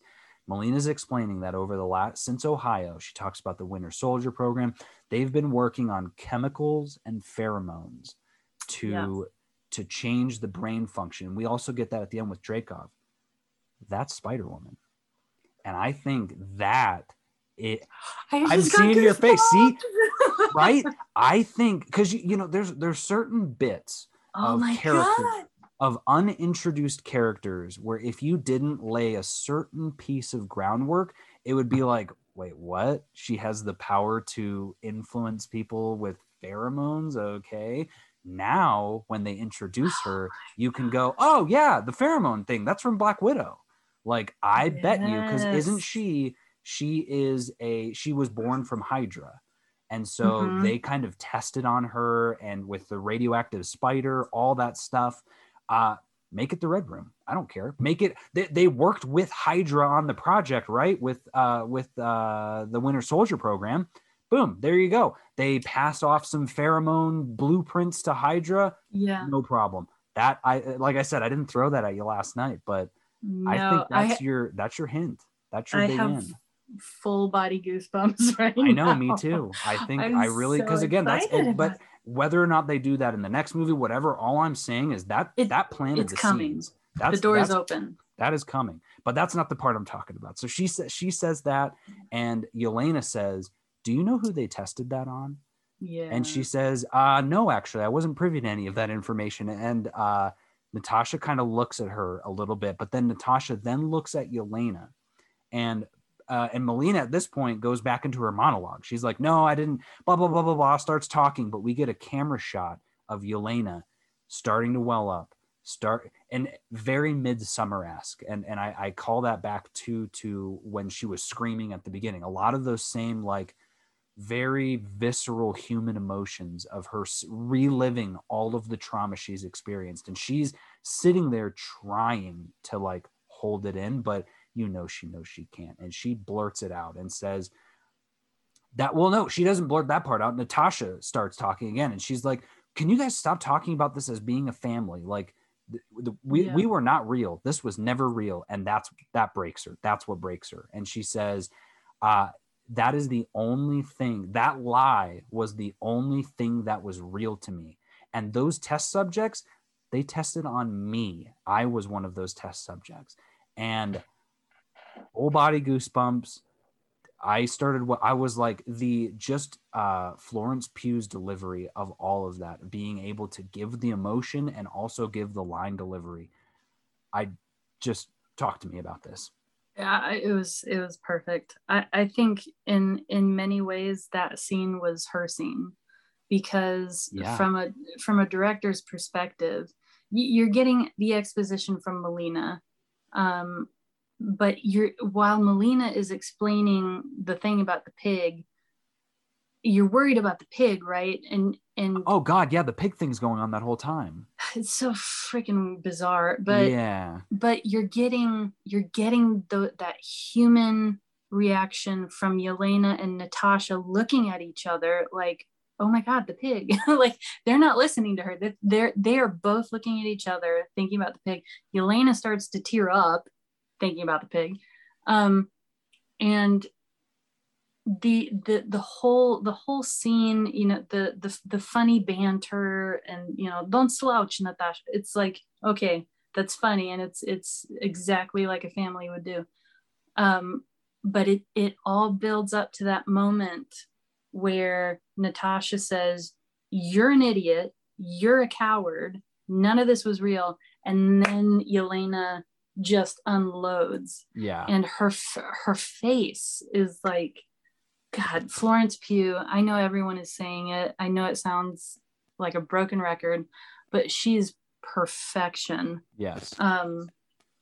And her emotional response to, she says, the best part of my life was fake and none of you told me. Yeah. Oh, and then God. She like takes a breath and just kind of like, exhales and then says the thing about the test subject.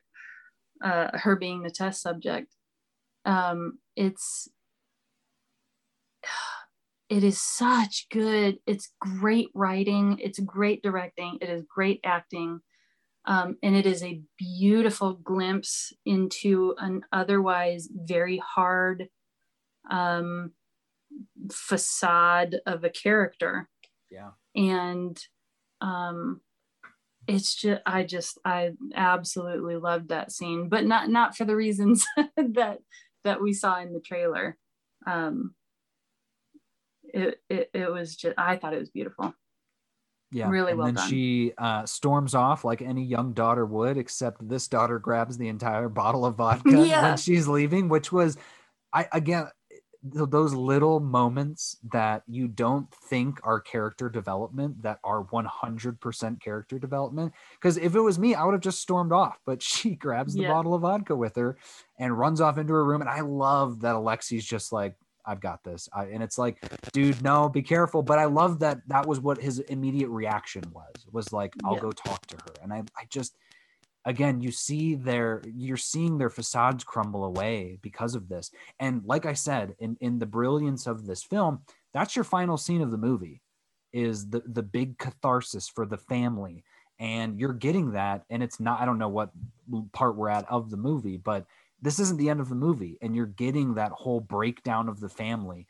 And so that's when I was like, oh, they're all going to work. Like, you already knew they were all going to work together, but I'm like, that's the moment where if Melina was on the fence, that she was no longer on the fence. And if anything, it's finalized then And if you're ever wondering if this isn't a Yelena origin story, we get a very quick scene of Natasha and Melina before we get a very long scene with the father and the other daughter, which is, again, fine, whatever. So she's looking at the photo book, talking about the stuff.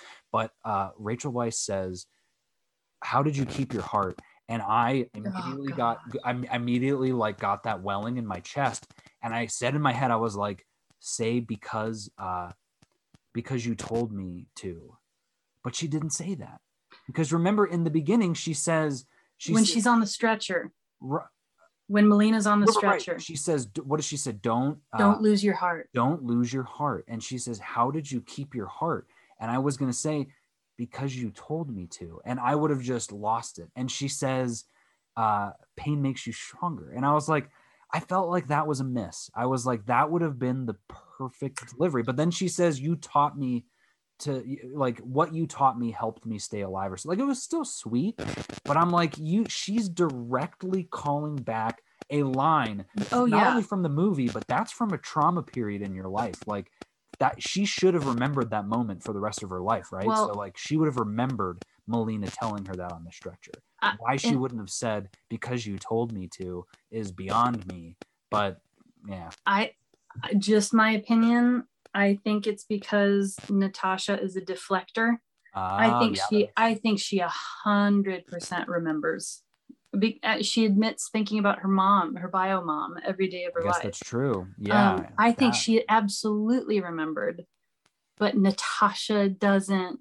It was a classic Natasha response. But you're right. It would have been beautiful. That would have been like the Paul Bettany vision. What is grief if not love? Person. That would have been like exactly. Perfect. Yeah. Like I was ready Natasha. To cry, and I was. That to me, what would have been, again, that would have been a cheer, not a cheer moment, but that would have been like a. Some people would have been doing things in the theater, like whether you would have heard sniffles or something like that would have been the scene. But that is a great point what you bring up, and now I want to watch this movie again in that lens, because I think you're totally right. Because she cries when she talks about her mom. She says, I have no idea, blah blah blah, about my mom. We get the big reveal of who her mom is, which is we don't know exactly who she is, but that her mom willingly gave her away, which is absolutely terrible, but that she didn't want that. It changed her mind, basically, and tried to get back, and that caused her to get killed, which I'm okay with the way that they went with all of it, because you're getting, like, Natasha's pain is born not from her mom, but from the loss of her mom and from the life that came from that. And that's what we've seen. So we don't need this, like, her mom doesn't matter anymore. It's the action of her being taken from her mom. That's what mattered. And so learning about it in this way, it did hit home. Like, I was like, oh, okay. And I loved in the second viewing, like, really Melina's delivery of it. So matter-of-factly, so like nonchalantly too, of just like, which I loved in the sense of like, she knew it wasn't her fault. Like, she had nothing to do with this murder of a person, but she knew about it. And so she's like, yeah, I'll tell you everything you need to know. Like, it's not a great story, but here it is. And it was like, I just love that she was like so honest with her. But then she says, I called them just a little bit ago. And I'm like, really? You called them? But I was like, I was like, okay, so that's her. I thought that was her admitting, like, mea culpa, like, I called them. What can we do to fix this? But she doesn't really say that. So you get a good sort of, and it's interesting because when this whole scene starts and they're walking into the house and she's like, I'm putting away my weapon. You see in the back, you see the masks. I did not know what those were. When I saw them the first time, I was like, is she Madame Mask? That's what I thought. And I was like, that would be awesome. But then I was like, no, because they show it twice. And the second time I was like, oh no, that's not a Madame Mask. And then I forgot about it. But I was like, I liked that they sort of dropped that a little bit there. So like a really good, someone way better than me would be like, ooh, that's gonna come back. And so then we swap over to the other parent-daughter conversation, which honestly bummed me a tiny bit. This may be, I don't know, I'll be curious to see what you think. She's like, doesn't want to talk. She's like, I know. But then he starts telling her the story. and he pleads with her to let him finish, and he's like, please, please. And I was like starting to get emotional. I was like, he's gonna have a breakthrough, like, oh my god, like this is the moment. And then he gives which again, hilarious. I thought that was really fun. 35 degrees Celsius on my hands. Like I was like, but I was like, dude, that didn't. And he's like, fathers. And I was like, oh, they wrote that as a joke, which bummed me, because I was like, that beginning piece when he's pleading felt so serious and so genuine. And I can see maybe where he thinks that this story is him saying, I would do anything for you. Like I would pee on your hands, basically, which is, again, he's got prison brain at this point. So like he's off the wall. But I feel like there could have been, I was waiting for like a really sweet, her looking up and being like, Papa. And then, you know, he gets shot with all the bullets. Like that would have been great. But what did you think of that? I saw it as his last ditch attempt, almost for himself, like his own psyche, you know, prison brain, as you said. His last ditch effort to keep up the facade, but still try to like half-ass, you know, make her feel better. And then when she's like, just get out, just go away. And then he has that breakthrough, like, okay, well, I don't know what else to say here. And so it's not his words. It's not anything that's coming from him. It's just the one thing that he remembers that she loved. And that's the only thing he knew how to communicate. So to me, it was like watching an emotionally incapable, fully grown man try his best to connect. Yeah. After not having the tools, not knowing how, having been in prison for 2 decades. Yeah. Trying it really, I think he was trying. And you've changed my opinion. Well, I like that a lot. It was written weird. You're not wrong. It was it was written weird. I mean, I think that's just from the, again, like expecting that with Melina. I guess I don't know. I feel like their conversation kind of got into the thick of it in that regard, but maybe they're both more comfortable sharing. I mean, she certainly doesn't share her emotions. I don't think Melina gets emotional at all, but I totally see what you're saying, that like, that's him sort of trying to make up for lost time. And then also, like you said, trying to convey emotions when not knowing how to. And I almost wonder if that is him being inspired by her sharing her emotions at the dinner table, of being like, I'll give it a try. Like, I'll give it because he ends it with, as funny of a line as it is of him saying fathers, but that's in a way of him being like, reminding her, like, I was your father for a while. Like I understand, and it's weird, but it does mean something. And it's like, it's weird that he peed on my hands, but it staved off the frostbite. Like I don't think he actually does anything in the movie that's the equivalent of that, to where it's like a callback.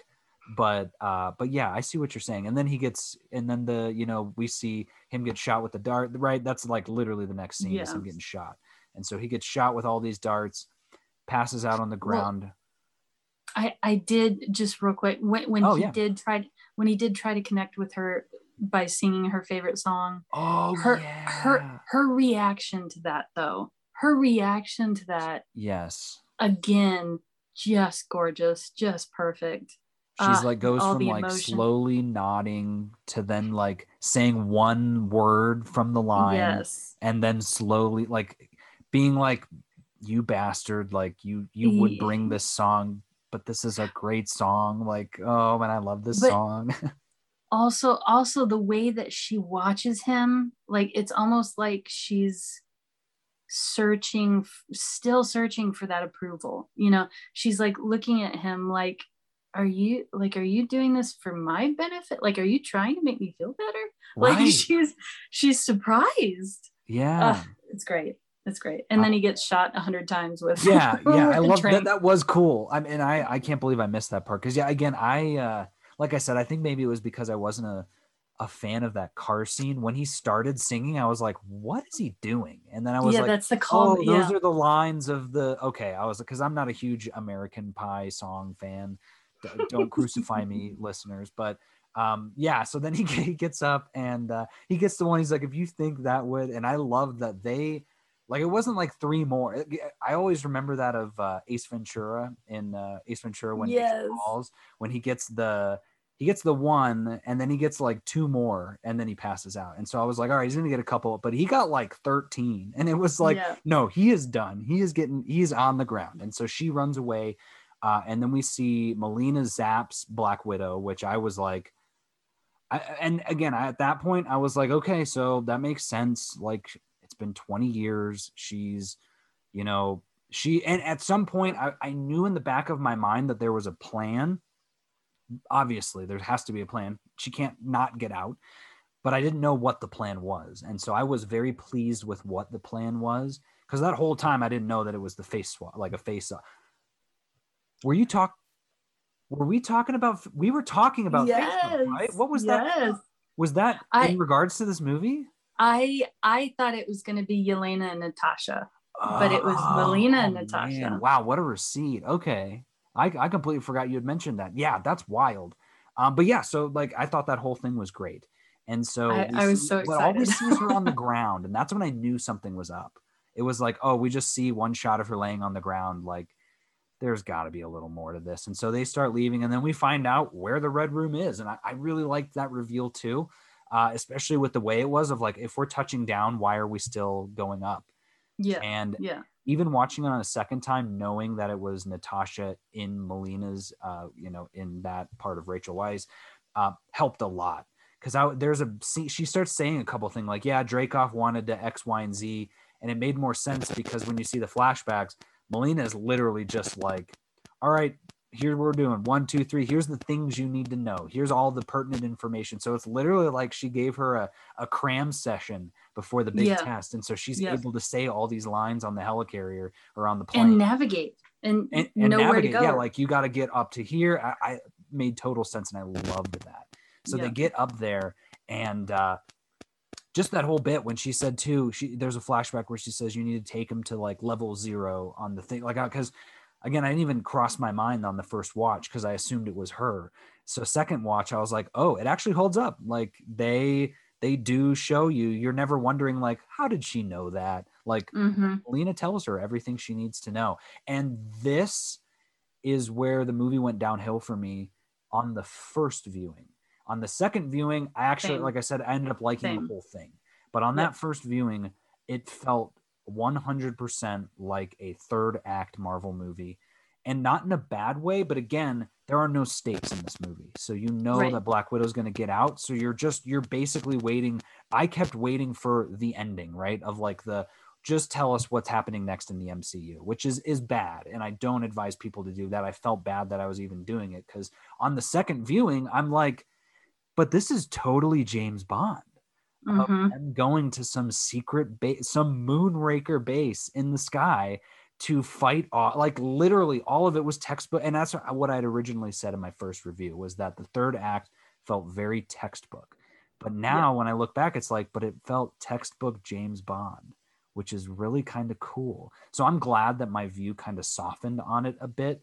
It still doesn't change the fact that, there's no stakes in the movie, but it was still cool. Like them being trapped again, now on the second viewing that it's Natasha down there, their whole thing. But the main piece of being up on here is the confrontation between Dreykov and Natasha Melina. And holy cow, first viewing and second viewing, that is a tense scene, despite there being no stakes, despite you knowing she's going to get out. When he is up in her face, like in literal kissing range of her, and I don't put past this Harvey Weinstein scumbag to like, he even looks like, I love that. He really does. I said that too. I was like, that casting call was like, hey, we need somebody who looks and can act like Harvey Weinstein. And that's who they found. So speaking of which, and I can't believe I didn't mention it earlier, but so he, which you don't really see in the movie. And again, I'm okay with that, of like, Dreykov is the big bad that you never see, who's actually kind of one of the worst villains of all in the MCU. But Yeah. he's a one-note villain, but he is from Chronicles of Narnia, The Oh yeah, Departed, yeah. Snow White and the Huntsman, Percy Jackson, Cold Mountain, Rango, Hugo, Point Break, London Boulevard, Indiana Jones and the Crystal Skull, King Arthur, and Fool's Gold. Those are all just the ones I've seen. So Ray Winstone, he's a big deal. Yeah. I'm gonna double check real quick. I don't think okay, he was nominated for 2 BAFTAs. So he's not an Oscar, Golden Globe kind of guy, but he's a scumbag in this movie. Yes. And he Yeah. does a great job of playing a scumbag. So Yeah. talk to me about this whole interaction. Oh man. So I know it's probably a directing choice. And I actually do appreciate that they made him. I mean, it's like Kate Shortland said, I just want you in their faces. I want you in her face as much as possible. And it's physical intimidation because he's a big old weenie. And but 2, on the second viewing, I was like, okay, maybe that's how he like gets his pheromones. Yep, like that's what I thought. Maybe that's the proximity he needs to be in, and it just kind of serves a double purpose there. But I just felt so angry and uncomfortable the entire time, and I know that's what you're supposed to feel. And as much as I hated it, it makes the payoff so much better. Yes. When she finally, kicks his butt. Oh yeah. So yeah, but it makes your skin crawl. He made my skin crawl. And like you said, I think that's a credit to both Ray Winstone and Kate Shortland of just those are, in a sense, it is perfect as it is, right? Because he is a one-time villain. We are never going to see him again. They made very clear of that, and I know that's what they said. Like, Ray, look, you're doing the Harvey Weinstein thing, and you need to do it so good because like you need to make it so that when we kill you at the end, that people would cheer because you're dead. Like we are not giving you the Killmonger treatment where you are like, ooh, this guy actually has some good points. Like we're making it so that there is not a single thing about you that is redeeming. Yeah. And I love that because they absolutely pulled it off of like, I love those characters that you can't like, you naturally hate them. Where like, you know that you were like raised right to where you like see it, you know what I mean? Like you see it on the screen and your skin just starts crawling for no reason other than what you're watching. And that's when you know that like you grew up the right way sort of thing. And so, that whole, everything about like his disgusting ring and his disgusting hands and face and hair and oh my God, everything about him was just a nightmare. And he's like, I mean, it's the classic, again, he's the classic Bond villain though, right? Of like, the Dr. No with I think he's the one with the ring, but like, again, up in the ivory tower, no one can touch him. He's got his hands in all of the pots. And so we learn a couple of things in this whole interaction. So we learn now that he controls everything from his desk, from his little laptop. He has Red Widow. He has Black Widow, operatives all over the world. He called them Red Wars, which I thought was really cool. But like I could start them on the blink of an eye, hundreds and hundreds of women. He has that absolutely disgusting. And this part was great too. We were saying like, all right, on the pervert scale, what, on a 1 to 10, where are we putting this guy for saying, the most abundant resource of all is girls. And he's just got photos of all these young girls and all like, he's the ultimate, sicko hiding in his basement, except he's hiding, up in the sky. So just every moment you see him more, you're like, I want this guy to fall from the sky. And so we learned that. We learned that his ring opens up unlocks it. And he has what I would argue could be one of the most complicated passwords, but he has what I would term as an old person's password, where all you got to do is swipe up and you've unlocked your phone. Just diagonal. Yeah, it's just for a guy, no one comes into his office anyway. But we learn that. We also learn that he knows that this is Natasha because he says that I recognize my own daughter's eyes. Dude, kiss her or get out of the way because you are right there. Step off. Quit saying that she's your daughter. Like you don't get to call somebody your daughter if you buy them. Like that is not a daughter. That is a pet. And that is your pet. And yeah, fine, call her your pet, but get shot in the head. There are days where I regret that I try to make this as PC and appropriate of a podcast as possible because I have so many choice words that I said during the movie and after the movie about this guy. But so we get there, we're getting the slime. There's even more slime now. He's covered in slime. And he says, well, you're mad though, aren't you? You're mad. Why don't you try and kill me? And she tries to kill him. And I was like, and at first, maybe you had this too. I was like, are you serious, Natasha? Like, you're so good now that you can't even pull the trigger, like, because you're an Avenger. And then he's like, oh, my pheromones. And I was like, oh, are you serious? He's putting on some Aqua de Jo and suddenly they can't kill him. But again, we're getting back to that whole Spider-Woman of it all that I pray is coming. But I thought was great in that respect. Like, of course, the sleazy Harvey Weinstein would have Axe body spray that can't let you kill him. Like, what a perfect defense mechanism, right? Like he doesn't even need to have a weapon. So in that sense, that's a brilliant bad guy. Like he's invincible in that regard. And he's tricked all of these young women in the saddest ways. And so she tries to get at him and he says, blah, blah, blah, it's the pheromones. And so then she starts kind of egging him on. And is this before or after the Taskmaster bit? Because he sends Task. It's after when she starts egging him on. It's after because she said we get the Taskmaster bit, and we're getting to another interesting spot. So we find out that Taskmaster is his daughter, played by Bond villain Olga. Is it Kurylenko or something? Yeah, and I think she's great from what I've heard from people. I'm gonna find her. That's the other thing too. I went on IMDb. I was just kind of cruising before the movie, and I saw her in the cast list, like right there. And I could have swore it said Dreykov's daughter, but I was like, oh, hell yeah, she's in this movie. I didn't think more of it, but that's why when I saw the whole Dreykov's daughter bit, I was like, oh, like she's Taskmaster because why else would you get, here she is, Olga Kurylenko. Hard for me to say. I apologize. But she was in Oblivion, Hitman, Vampire Academy, but also well known for her role as Camille in Quantum of Solace as a Bond girl. So great kind of callback to this being a James Bond movie, which again, I love that. We haven't had a good James Bond movie in a really long time. So I think this was great. I hope we see her again. Because again, she was second in line for Wonder Woman, so clearly she has something that people have noticed. I do prefer Gal Gadot over her, I would say, but I want her to stay in the MCU. So here's what I'll say on this one: that whole reveal meant nothing to me. The slow walk of him going over to her, I knew it was her.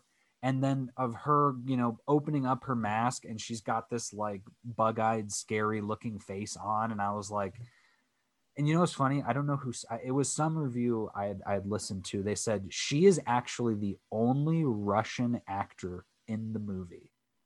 And she only gets one line.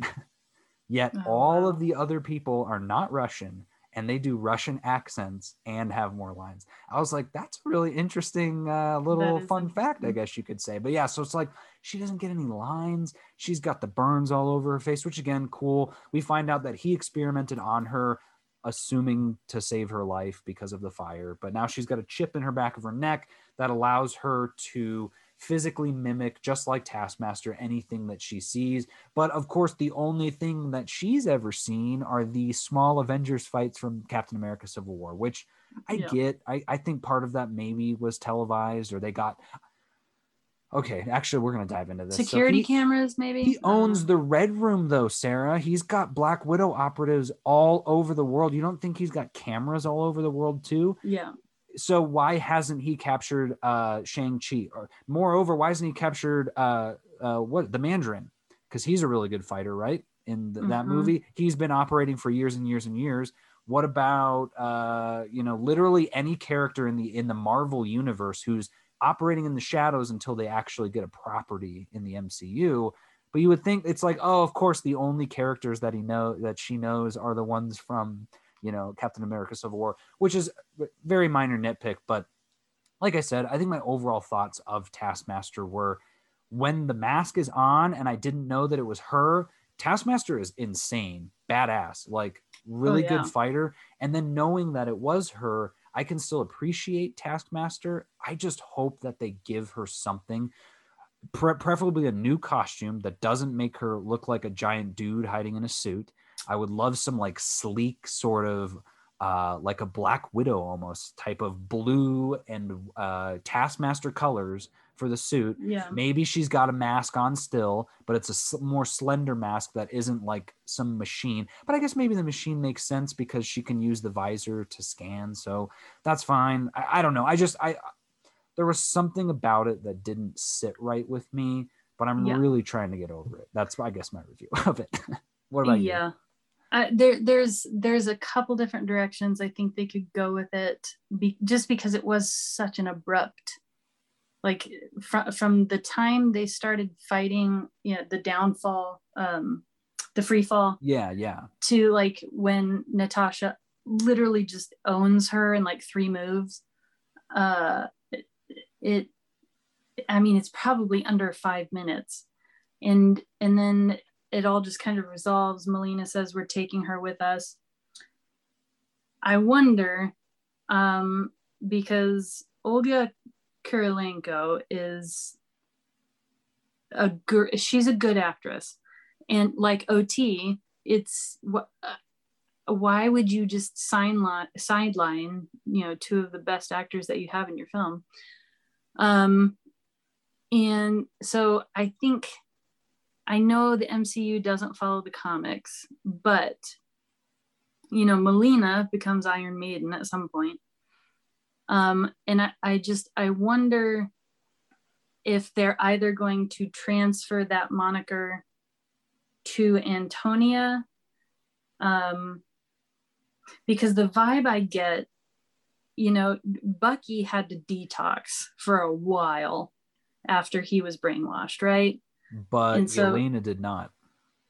Yeah, Yelena did not. Oh, she was instant. But she had like a chip, Well, no, okay, but do you remember that was the difference? Was Yelena explains to Natasha that chemical imbalances are completely different from brainwashing. Do you remember that line? She says you were brainwashed and you had to like break free from that.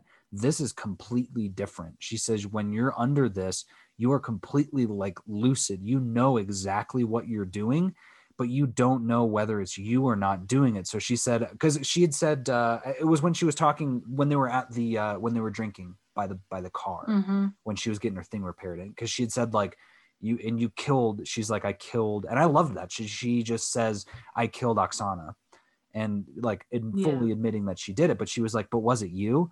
And she explains that whole thing, but then she says, so I don't know whether it was me or not. But you're seeing that's very different from the Winter Soldier, where he doesn't know at all. Whereas Yelena knows, she just doesn't know whether it was the chemical imbalance or it was actually her doing it, because it's so fine compared to the brainwashing being more like in your face. So my thought would be her being brainwashed too. I could see her being a little more messed up because of the explosion. Maybe she's got some mental thing with her brain from the fire, whatever. But I almost feel like if they go that route, that's a waste, because now you've done it with Bucky already. Like, why would you have another anti-hero have to go through the whole brainwashing thing again? But I want her to be a part of things. Like, I would love her to be on the Thunderbolts, or to be on the Dark Avengers, or even just to show up as a good guy fighting alongside Yelena and Black Widow, whatever it is. Like, I want to see her again. Yeah. I yeah. I think, I mean, she's coming back. I know she's coming back. I She just don't has to know be. in what capacity, or if there's like, she has time to process some of this, and she's mad that, her childhood was messed up, and her relationship with her dad was messed up. If she harbors a grudge, Well, and she did. maybe She also that's, said when after she got done, she said, "Is he dead?" yeah. And Is she's he like, gone? yes. And then Is he gone? and then you can tell she lets out a She's got a small, tear. she has a tear, sort of a sigh of relief, but then they also actually touch heads, which I Yeah. don't know if you noticed that too, that Yelena and Natasha did that as well at one point. Obviously Yes. it's a sign of, of loving each other, but like that level of like, Sisterhood. we got, Yeah. yes, that sisterhood. Exactly. And so I think with those few lines, my opinion is like, I think she's going to be moving on from that, but she certainly, maybe even more than Natasha, is going to be like, I need to atone for this, because I can't even imagine what task. I mean, all she would need to do, and she probably knows it because she's watched the videos of all of the things that she's done, because Yeah. obviously everything she's done is on camera because she's got a visor, so it's probably all recorded. So she's seen her smashing through cities in her tank. Like, I would just be devastated if I was her. I would be wanting to Yeah. atone, but I think she would know, like, I know I'm okay now, but I've got a lot of making up to do. Mm-hmm. That would be a twist for me, is if Antonia, Tony Masters, I love how they I did made that it part, Antonia. But that would be the twist, is Antonia, Taskmaster, becoming the one who's trying to atone for her sins, and then Yelena, who was once Alex, now flips and is, working with Valentina and right. US agent. That is I want to know what there's a gap there for sure of like, yeah, what has been going on now since all of this happened. And that's a great point. And I think we despite what the marketing shows, we skipped over the free fall. So yeah, we totally did. Which is fine. I mean, if you want to see it, just pull up any Disney trailer. But regardless of all the smack talk, the free fall scene was really cool. I thought that was super. And I missed, actually, I had to mention something. So and I forgot to mention this way back with the avalanche. Yelena says, "Now that would be a cool way to die." Yeah. I loved that line. I thought that was great. And then she calls it back when she says, "This is not a cool way to die," when she's about to get the stuff in her. But Melina kind of gets everyone out, and she's in that room, and they're like on the ground. And she said, "That's actually what I was thinking." And she shoots the bomb up. And I loved this bit. She goes, yes. She says, blah, blah, blah, we're going to have a controlled crash. I was like, that is awesome. Like, I loved how deadpan she said it. So calm. Everything's under control. It's going to be a controlled crash.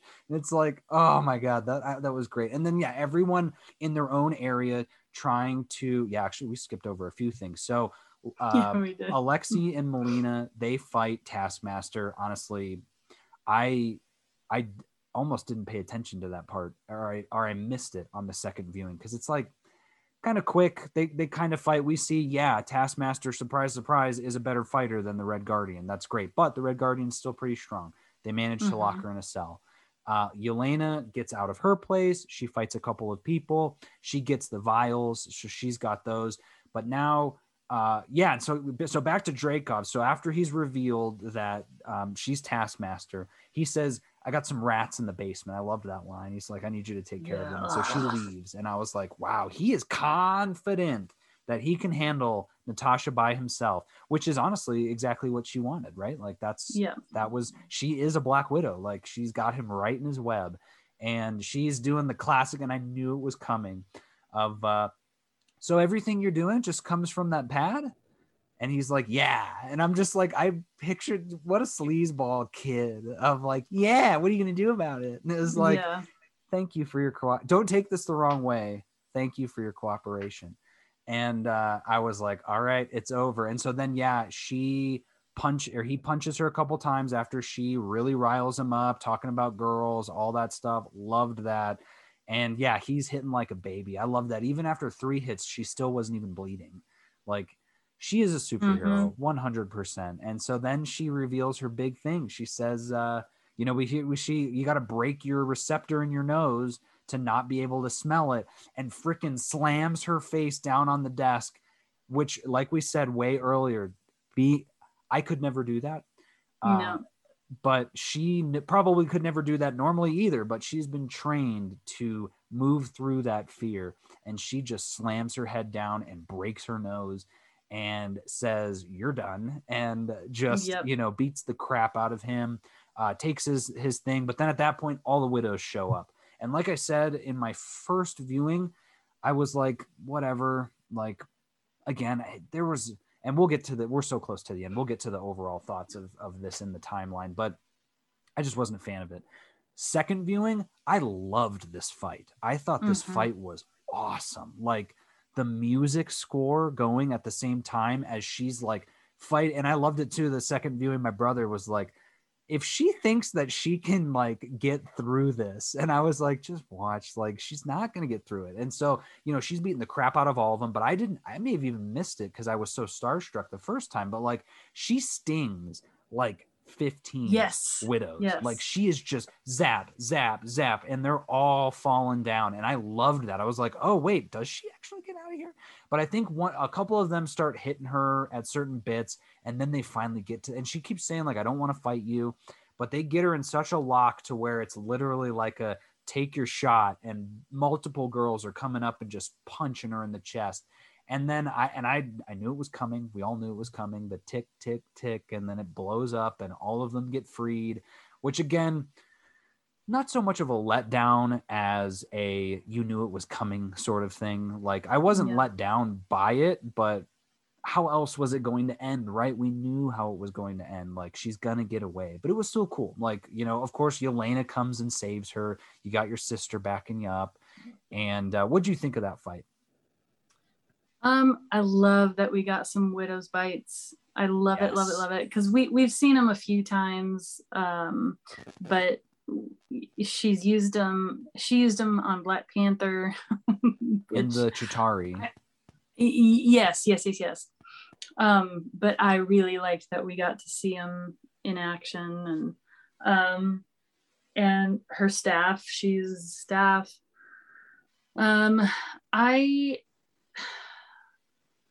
I liked it. I mean, I love the fighting in this movie. It's so up close. It reminds me of Winter Soldier in a lot of ways. Yeah.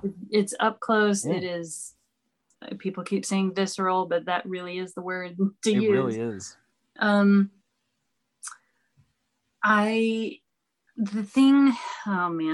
This goes back to it being a Yelena movie. Yelena kind of steps in and saves the day, and kind of steps on Natasha's moment a little bit. I felt like it had to happen because they would have killed Natasha otherwise. They're really driving home the fact that Yelena, because again, Yelena is the one that blows up the helicopter by putting her staff in the propeller. Yeah. So I feel like they're just really hitting us over the head with like, you need to like Yelena. Yeah, no, you're not wrong. She saves the day. And I really just would have loved it if Natasha had been able to incapacitate them, because the widow's bites they incapacitate the people that they sting. Right. I would have loved it if she was able to, because it doesn't make sense that the Iron Man 2 scene where she takes down like 25 full-grown men, and she was the top graduate of the Red Room, she still holds the records. So I don't know. I really would have liked it if she could have incapacitated them herself. What about like a cool, her superhero flip? And when she hits the ground, she slams her stinger into the ground and it reverberates out and knocks all of them out. Yelena comes in, smashes the thing down and knocks them all out like that. Yep. That would have been perfect. Yep. I see what you mean. And on that point too, I loved Yelena's superhero landing in comes out of the ceiling or something like that. And she's like, ugh. But I was like, girl, that was actually really good. I was like, I thought good. that looked good. Like she was pristine in that. And I was like, hey, again, I was like, I'm looking forward to you in the future. I'm going to be Yeah. watching your career with great interest. And, Mm-hmm. but yeah, you know, and I'm wondering, as you were saying that, do you think that her moment, Natasha's moment, was beating Dreykov? Because as I was thinking it, I'm like, well, when you said that, I was like, well, but she got her moment. Like she smashes her head down. That was, you know, absolute baller move. And then she beats the crap out of him. But then I was like, but he got away. So technically that's Yeah. not her moment. But I was like, that That's kind of was her moment, was like, I've got you right where I want you. I've used my spy moves to pull the wool over yeah. your eyes, but he gets away. So like it really does kind of lessen that feel, Yeah. especially because then at And that point, I'm just trying to think of like how, because she it's could have been the one to kill Dreykov too. yeah. But Well, the problem is she already had her moment in Endgame. exactly. So it's like they couldn't. The thing in every superhero movie that is always like the thing that makes you love the hero is that they're willing to die to save people, right? And Yeah. that's what Yelena did when she stuck the staff in the propeller. She was willing to die. But they couldn't do that with Natasha in this because we know she didn't die. Yeah, that's So great. it's the no stakes thing. So Kate Shortland had a monumental challenge Yeah. in figuring out how to give Natasha a moment here. And I think they got close in the next bit, which is when she downloads all of the widows onto that chip and passes it on to Yelena, and says, "Go tell them." And she was willing. She was standing there. She was willing. Everything was exploding, but she was not going to leave until she got every single name on that list. So I think that's probably the closest they got. And she there's this cool part where she gets the information, and she saves Taskmaster. I'm getting ahead of us, but I think that was probably the closest. That was closest thing they got to that moment. Yeah, no, you're right. And I think that there's a legacy metaphor there too, of Natasha being the one to get those names and stay there. And can you imagine if this had come out in 2016 with that scene? Because I would have been like, is she gonna die in, like, is this how she dies? Like, she leaves a legacy of someone else saving all of the other widows? Like, that's insane. But now you're like, well, you know, we know she's not gonna die. So so she goes down, and I loved that bit too. She's like, and it's funny, when I watched it the first time, Taskmaster reminded me of my cat, because like sitting behind the glass, my cat Nova is obsessed with going outside.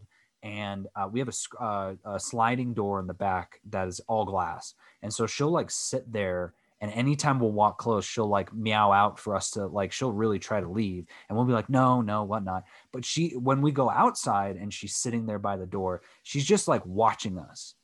And anytime I say like, hi, Nova, or I'll wave, you'll see her mouth just go like, eh. Like, you'll see her make a meow sound, but you can't hear it because she's inside. But anytime you walk close to the door, her eyes will just dart to the door, and she'll go over to the door. And that's literally what I got from Taskmaster, because she's like, please, listen, I'm going to let you out. And Taskmaster just like kept looking over at her, moving closer to the buttons. And it was like, I love what you're doing, Natasha. Like, you've got a great heart, but she has a one-track mind right now. Like, you open that door, she is getting out like a cat. And she kind of does and doesn't, but I loved the way they played that scene of like, she gets out, but then the place explodes, because it was like, you couldn't just get another Taskmaster. I mean, it would have been cool, but like, they got to get to the ground somehow, right? So now all of the players are in place. They're falling. Or no, she fell. So just Taskmaster falls. So now, you get back up. She runs back up to Yelena.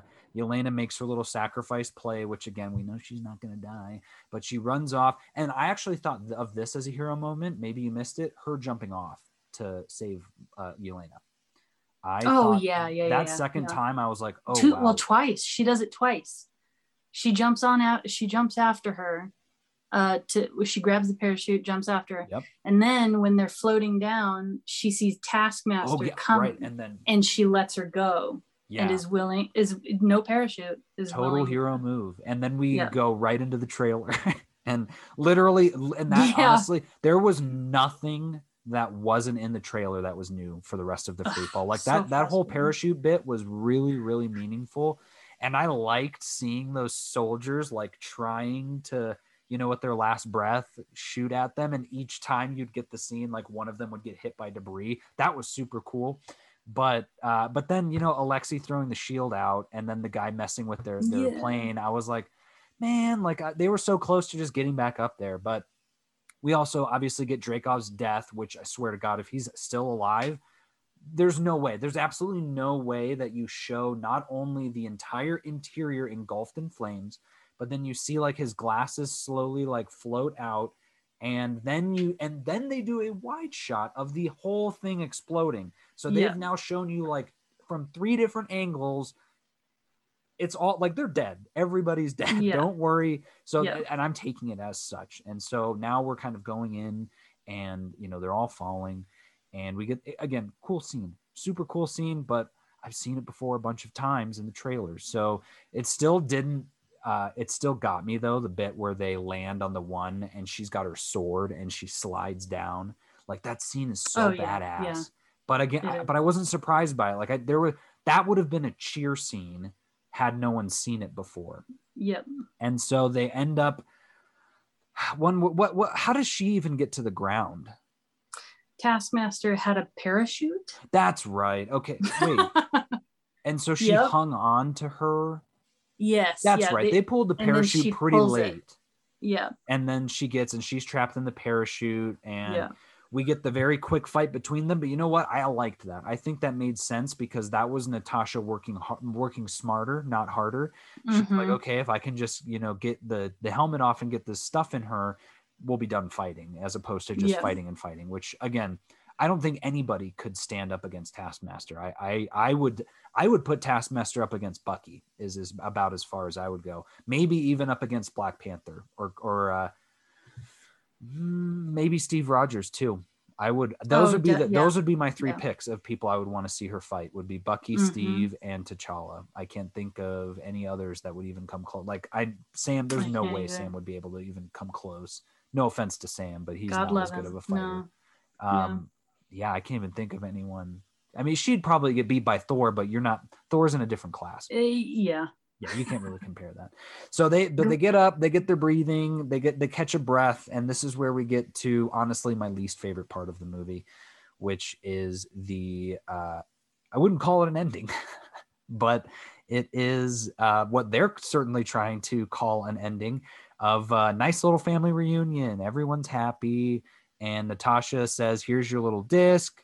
There's more people out there." We get the wrapping of the bow of, okay, as a family, we're all going to leave except for you, Natasha, because why not, right? You'll probably be able to get away on your own, right? Probably. Yeah, I think we can assume that. So we'll all take off in this helicopter while you stand here and pose for a little bit. And you're going to get away, though. The cars are like just right there. You see them. They're on the road. Like the dust actually is getting in my eyes. They're pretty close, but you'll be able to get away, right? And it's like, I'm like sitting here, she's like standing as this line of 20 cars is no joke. I'm like trying to track it.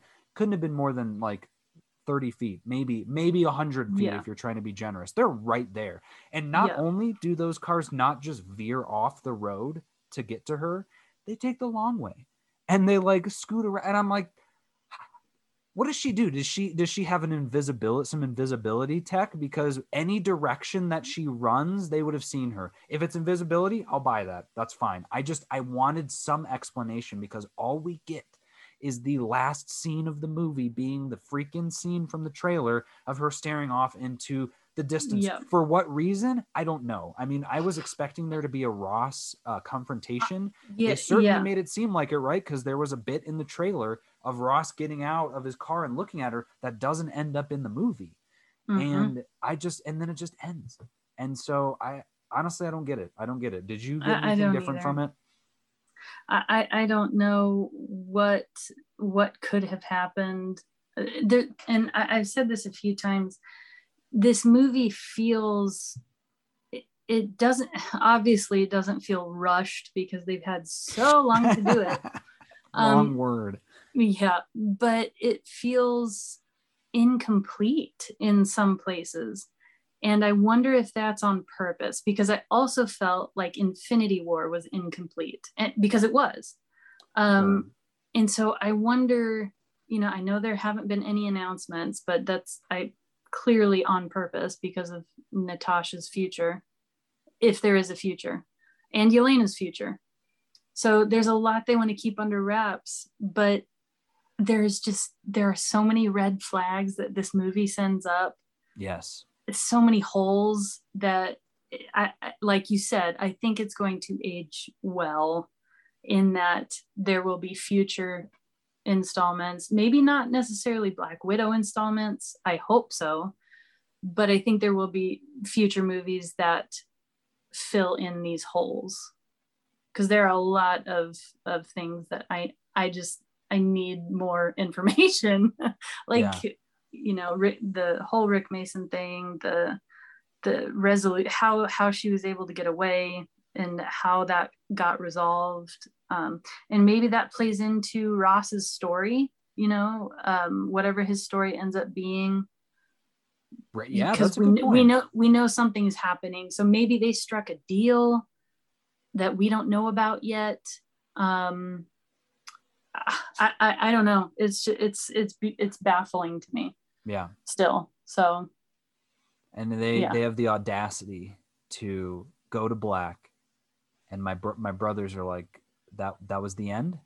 And it's funny. I heard some people I know in like Brian's podcast, which they did a fantastic job. I loved that they had so many different opinions on it, which is, again, I just love how, like I said, there's so many swirling thoughts in the ether right now about this movie. And I love that. Mm-hmm. Like, we could have easily gotten an Avengers Endgame where everybody loves it. Everybody is on par with that. This is probably the best movie ever, sort of thing.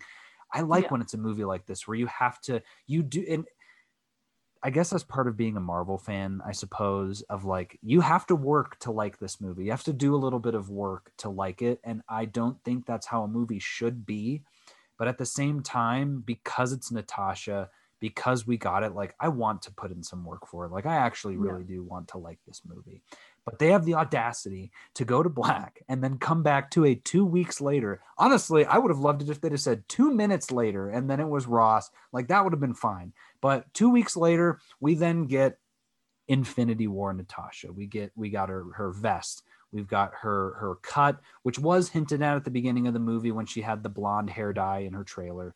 But then we also get Mason coming through with that freaking ship, which that to me was a signal of him becoming the new like Q of the MCU, which is, or even if it's just for like Yelena, whatever it is, I'm like, okay, if this guy can get a ship like that, a ship that Captain America ends up flying, like, he's got some connections for sure. Mm-hmm. And he obviously had the time and money to go and get it, but wow. And so but then she's just like, cool, I'm going to go break my friends out, and leaves and flies away. And then that's the end, and literally roll credits. And I was like, wow, like, wow, okay, cool, whatever. And so I'm like, I hope this end credit scene, kind of sitting there, we were in the theater like, okay, what's it going to be? And I said, well, it's going to be Val. I'm going to just start calling her Valentina because she doesn't want to be called Val, but I'm not calling her by her full name because that's just a mouthful. And if Yelena, I love that Yelena calls her Valentina, because if John Walker calls her that and she's like, don't say that. I love that Yelena calls her that and says, you sound desperate. And she's like, no, like, clearly Yelena is the one in control. And so we're getting ahead of ourselves, but we get to this scene. Yelena goes to what I was assuming was her mother's grave, Natasha's mom, because you got the blossom trees, and fireflies are there as well. And wait, right? Isn't that the... Yeah. No, the fireflies were in the 2 weeks later scene, which I liked that. The last bit of it was that they showed a couple of fireflies flying, and it goes very cool. I did like that. But she's looking at a tombstone of Natasha and looks very sad, which I was kind of curious. And this is where now we'll be jumping into all the speculation of like, does she know that Natasha died? Like, was she around for Endgame? My guess is she got snapped because I think so. Yep. okay. And I think so. that most people would agree, because if she wasn't snapped, Marvel is in a whole nother bag of worms at this point, because they screwed up so much with female characters that, like, oh really? So Yelena was around this whole time and you didn't think to invite her to the, you know, Yeah. the big game. So it makes sense that she was snapped away. That, and now Florence Pugh gets an extra 15 years in the MCU basically as an actress, versus, you know, if she was alive for those 5 years, she would have aged, sort of thing. So Yeah. but she sees it. Valentina blows her nose. She whistles. Nobody responds, and blows her nose. Valentina does, and says like, "Oh, you know, this is so sad." Blah blah blah. And she's like, What are you doing here?" And she says, "I got a job for you." And she says, "Wow, you sound really desperate." And she's like, "No, no, no. It's okay. It's all good." And I'm just like, "Yeah, you do, but man, she's putting you in your place." And she says, "I just figured maybe you would want to kill who's the person who caused your sister's she says your sister's death. She doesn't say Natasha's death. I liked that because she's got a silver tongue, despite what and I forget it's this too, because manipulative. I love her hair. We forgot to call out, I did notice Melina's hair after once she has her suit on. Every time before that it's hidden, but in those scenes you can see it's like a magenta. Yeah, gorgeous. I thought that was great. But yeah, I love Val's purple too as well. And it's a photo of Hawkeye as Ronin, and I just rolled my eyes.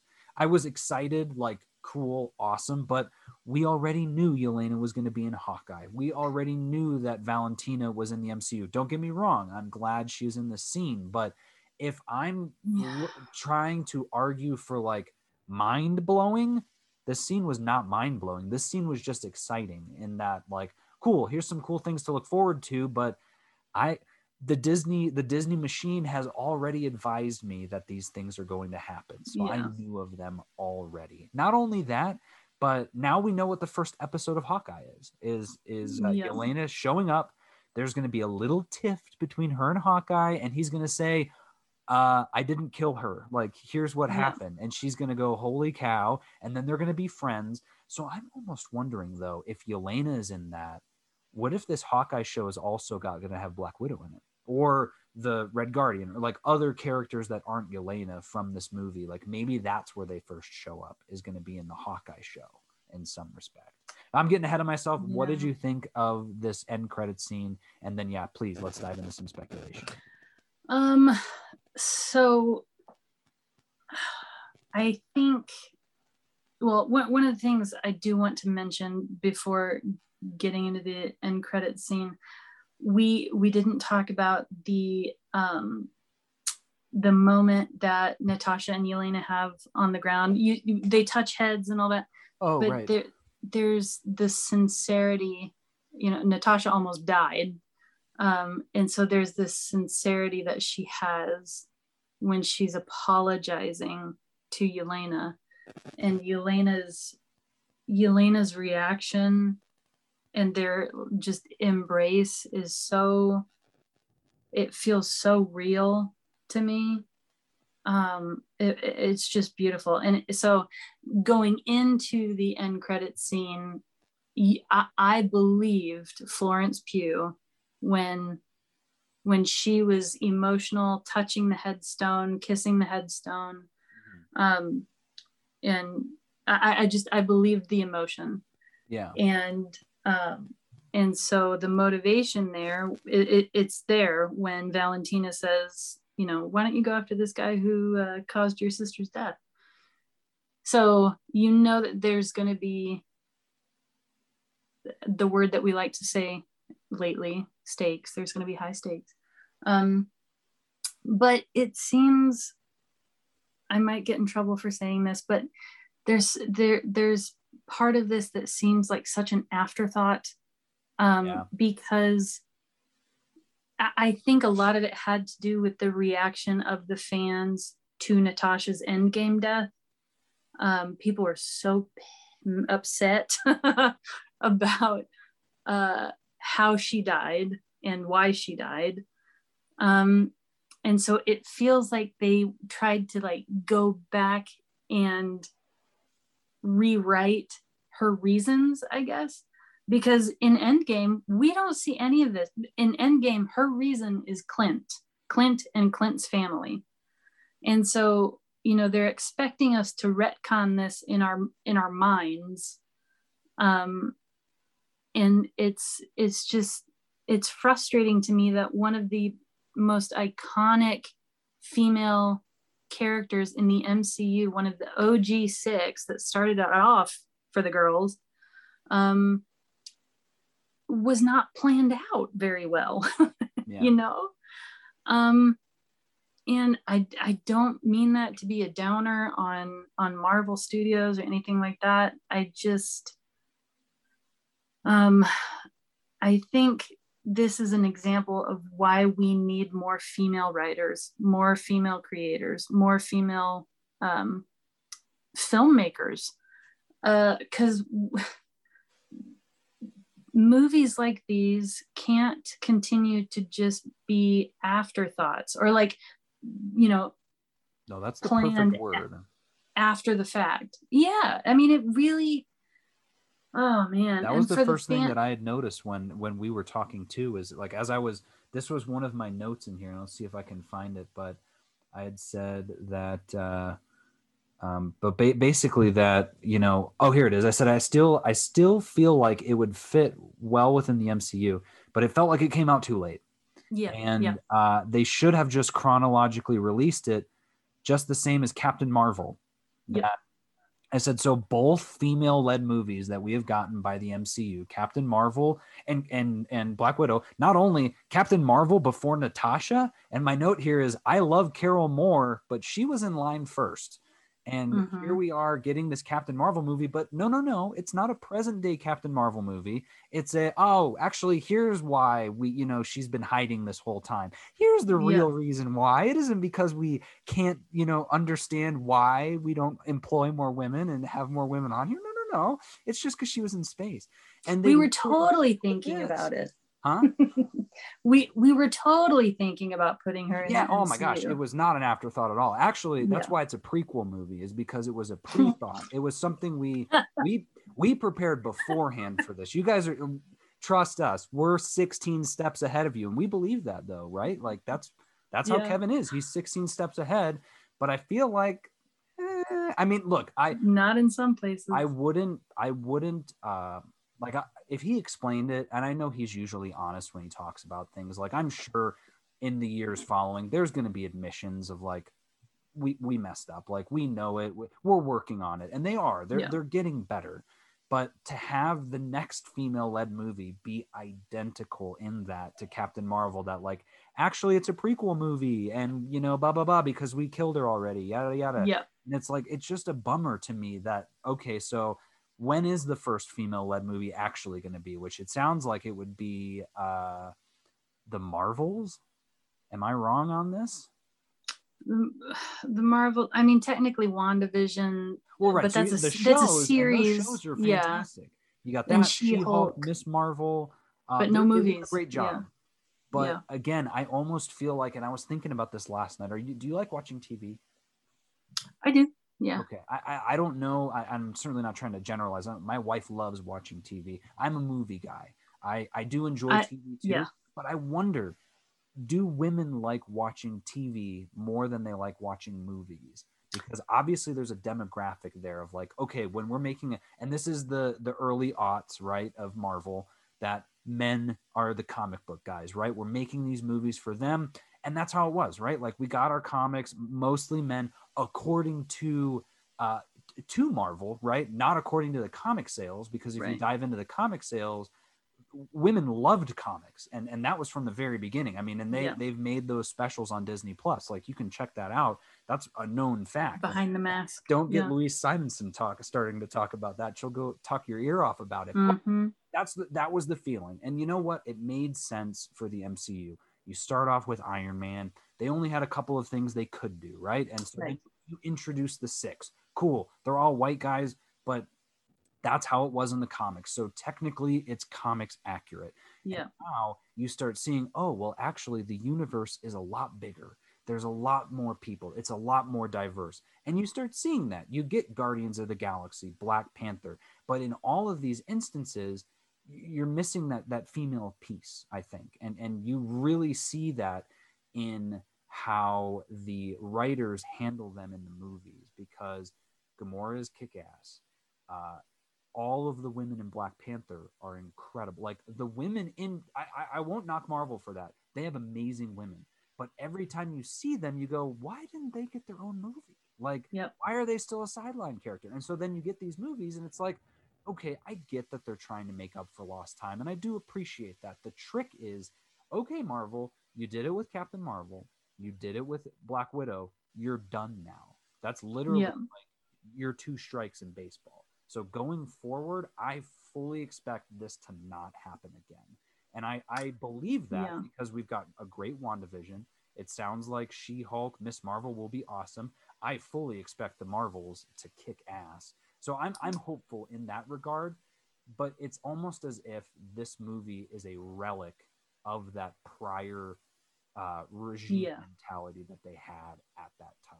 Yeah. So that, 100%. I didn't even get to the point I was trying to make, which was I wonder if they're doing these better female-led TV shows because women like watching TV versus the male population trying to go to the movies. And that's why, like, oh, well, maybe we'll start by putting them on TV and see how the fans react to it. And it's like, you know how the fans are going to react. We'll eat whatever you feed us. Like, put it as a movie, please. So I don't know, but that was my thought. So I don't know if I'm crazy on that or not.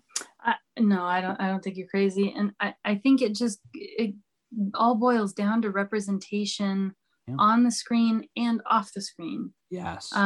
Because, we haven't even touched on like LGBTQ representation, but we've got, 12, 13 years after the MCU has blossomed into what it is. Now we have our first canon bi character in 2 versions of Loki. But we, in 2017, they missed an opportunity with Valkyrie. 2018, they missed an opportunity with Okoye and Io. And it's when you, God bless Kate Herron. Oh my gosh, I love her so much. But that's what you get when you hire the people that you're wanting to represent on screen, the kinds of people that you want to represent on screen. So I'm hoping we get more female filmmakers, Asian filmmakers, Black filmmakers, LGBTQ, all kinds. I mean, we're getting Miss Marvel led by, what is her name? Aman Vellani. Aman Vellani, and then the writer that just did an episode on Loki. Of Loki. I can double check on that. Oh my gosh, Abila. Oh, it's not. I was about to say Abhilash Tandon. That's the Bisha K. Ali. Yes, thank you. Yeah.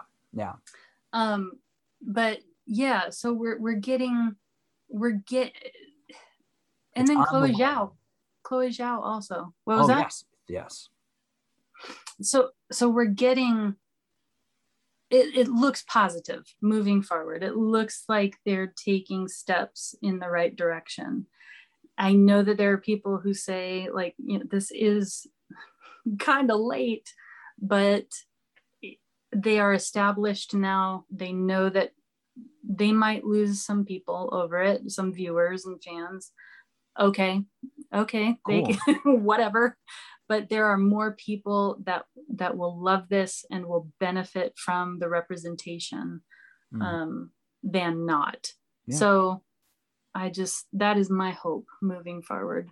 Well, I think society has always been in that point, and they don't, whether or not they even want to realize it, of like, you can't keep spewing out the same. That's why people made fun of comic book movies to begin with. Like, beyond the corniness, it was always the same exact story of some rich white guy getting a suit and kicking ass and cool, awesome. That's fun a couple of times, but you can't keep doing that. And So it's like, it's a win-win. Not only are you getting to represent people who should be represented, but you're giving fresh new stories that are going to give you brand new plot points. You're not, unlike Black Widow, you won't be able to guess the ending. You won't be able to know what's coming next because it's a fresh take. Look at it compared to all three of the shows, I would argue. Maybe less Falcon and the Winter Soldier, but definitely Loki and WandaVision, of like, you have no idea what's coming when you watch those episodes. And it shows. I mean, it's so clear in that. And again, it's a testament to the times. And I think we talked about that at one point too, but I would say 100% this movie was too late. It always was too late. It was always going to be. This movie should have been announced after Iron Man 2, and we would have gotten, honestly, probably not a good movie in like 2012. Sure, great, whatever. Like, but that's how it would have been. So in that respect, I'm grateful for where it's at.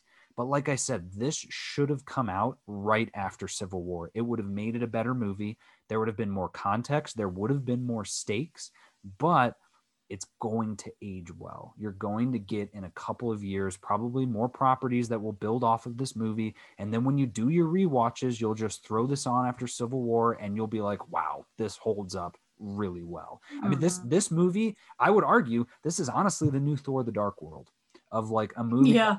Most people aren't like they like it. It's a Marvel movie, great. But as time has gone on and more properties have revered it and referenced it, it's becoming a more special movie. I would also argue this movie is better than Thor: The Dark World. I'm not saying, I'm saying in a comparison of kind of societal thinking. But so that part's there, that too late piece. So I would recommend watching it. But then the other piece of it as well, someone had argued with me at one point that, well, you know, they were a slave to the, not necessarily marketing strategy, but of Disney's plans of release.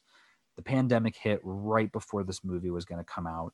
And that was literally the worst thing that could have happened for this. And obviously there's a million other worse things that happened because of the pandemic. But you know what would have made the pandemic a little better? Would have been just releasing this movie during the pandemic and not pushing it back, because trust me, like I said, as much as I'm not trying to make it seem like this is what this movie was, but in that sense of it being an afterthought, this is like that last thing that you just throw out there before you can move on. It's like the last bit of baggage that you have to load onto the train before it takes off. Like, it doesn't matter when you release this movie. Just release it so that we can move into this new territory of the MCU where we're getting representation, where we're getting people behind and in front of the camera actually doing the good work.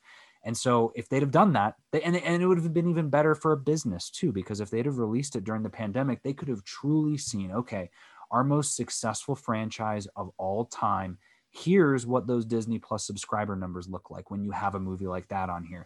That could have informed so many decisions going forward of like how we release Mulan, how we release Luca, how we release Onward. Like, all of this other stuff could have been better informed by releasing Black Widow on Disney Plus, but they chose to wait. And I don't know why they chose to wait, besides them being cowards. And again, the pandemic screwed with a lot of people's heads. So I don't put them down for it, because every company had to pivot because of COVID, and you know, some better than others. And this was just a questionable decision for that, because like I said, how cool would it have been, you know, your family comes over for the one time you guys can all hang out during the pandemic to watch Black Widow. Like, that would have, and it would have been like, hey, trust us, we're going to have even better stuff coming into theaters once the theaters are back open. But here's a little taste, a little sneak peek. And you would have been like, who the hell is Val? And you wouldn't have found out anything about Val until probably like a year later when Falcon and Winter Soldier came out. So that's my overall thoughts on this movie. Is I really liked it.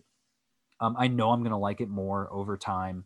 Clearly by already liking it more after the second viewing, but there's some hurdles that it did not get over. And it's just a product of its time period. It should have been released sooner, but I'm glad we have it. And I'm glad we're going to be able to look back on it. And I also think, despite what I thought initially, I think it's a pretty good send off for Natasha as a whole. We do get to see a lot of stuff from her, a lot of great character work. It just ends up getting lost in the ending, because you then see the ending and you're like, well, this sucked, but it didn't. Like, remember those other moments where she's crying with Melina, and where she's is saving Yelena, or she's regretting everything that she did with Dreykov's daughter. Like there's so many moments in here. And just watch the opening scene, right? Like if you're wanting to get super emotional. So that's my overall view. Right now I have it at, and I do IMDb ratings, so I have it marked in IMDb as a 7, but I'm giving it a 7.5 out of 10. So I have a feeling that rating may even go up in the future, but that's where I've got it at. That's a good to great movie, great spot to be. And like I said, I'm really happy we got it. What about you? Yeah, me too. Of course, I wish this would have come out earlier, but I think it left open a lot of doors for them to bring back the characters that we like, the characters that we love. There's a lot of opportunity. I do want the movie where Yelena goes out with the little vials, the red vials, and the names of the widows. I mean, I want to see that happen. Would be cool. Would be that's what Hawkeye is. That would be great. Because like Hawkeye's passing the torch to Kate Bishop, and now Black Widow has passed the torch to Yelena. So how about a Yelena and Kate Bishop team up? Because and if they're going off of these comics, we're probably going to get some of the the Russian mob and all of that from the Matt Fraction. Tracksuit mob, yeah. But you've got also Kate Bishop's whole private investigator run, because Madame Mask is in this as well. Has been confirmed to be in it, and she's heavily involved in Kate Bishop's story and Clint Barton's, but she's running that whole investigation thing. Like I could totally see her being like, I'll help you do that. Like Clint always talked about what Natasha did with him. Like, I'm ready to team up with you sort of thing. Like I could totally see them. And wouldn't that be cool? Florence Pugh and what's her name? Hailee Steinfeld. Oh my God. Yeah. Absolute stars. Yeah. That would, I'm here for that. Yeah, I would be too. Yeah. And we still, of course, my Natasha loving heart, I will never, ever say that she is really, truly dead. She has her own Clone Saga, Oh. But we have Adam Warlock coming up with the, who can access the soul world, and there's just, I don't know. I will never shut the door on Natasha. We had a pretty good conversation about that yesterday, about how cool of a movie it would be if it was a Gamora and Natasha kicking ass in Soul World, two deadly assassins fighting the most. It was a mix of Loki directed by Kate Shortland with that action. So like visceral action while they're literally killing like the weirdest creatures you could ever see. Like, I'm here for that. That would be, I would love it. Yep. That would be awesome. So, okay. So you said you've seen it 4.5 times. Where are you at now in place of where you were when you started? Like, do you like the movie? Do you like it more than you saw you saw the first time, or less? I saw it in the theater twice, and I saw it at home 2.5 times. I prefer it in the theater. I think the action pieces are just, they're worth seeing on a big screen, but so are the emotions. Those close-ups of Florence Pugh is just, there are some times when an actor is crying and I'm like, okay, that actor is very self-aware that they are crying right now. You can just tell. But Florence Pugh, I was super impressed. I genuinely believed everything that she was saying and doing and emoting. And I loved seeing that on the big screen. I was neutral the first time I saw it, just because there was so much to process. Yeah. And there was so much being thrown into your eyeballs. Right now, I'm probably sitting where you are. I would say 7.5. I didn't dislike it. I do wish I liked it more. Yeah. Just because it was such a long awaited thing. But I think it'll age better. And I agree. I think the rating will go up as the years pass. Yeah. Yeah, as all great bottles of wine, just the Yeah. same. Another red bottle of Widow wine. But that's great, and I think, and I had mentioned it earlier about you mentioned it too, of seeing it in theaters versus Disney Plus. I definitely liked seeing it better in theaters. I did enjoy the just the ease of watching it on Disney Plus, like getting to press play whenever I wanted. I had headphones on and pause. and pause. And there was a couple of spots where I caught what they said more than when I was in the theater, just because of audio. I was even in Dolby, but there were a couple of things just because of, loudness. So I would say, in any respect, always go see the movie in theater. But yeah, so that's where we're gonna wrap this up. I'm very excited to press the stop recording button, because my prediction is, based on where we're at right now, we definitely are over 3, but I think we're approaching 4, maybe halfway there. So we'll see, which is amazing, because just like this movie, it flew by. I think this was a fantastic conversation. I'm so happy that I was able to have you come on and do this. I hope you enjoyed it as well. But thank you so much for coming. Absolutely loved it. Anytime.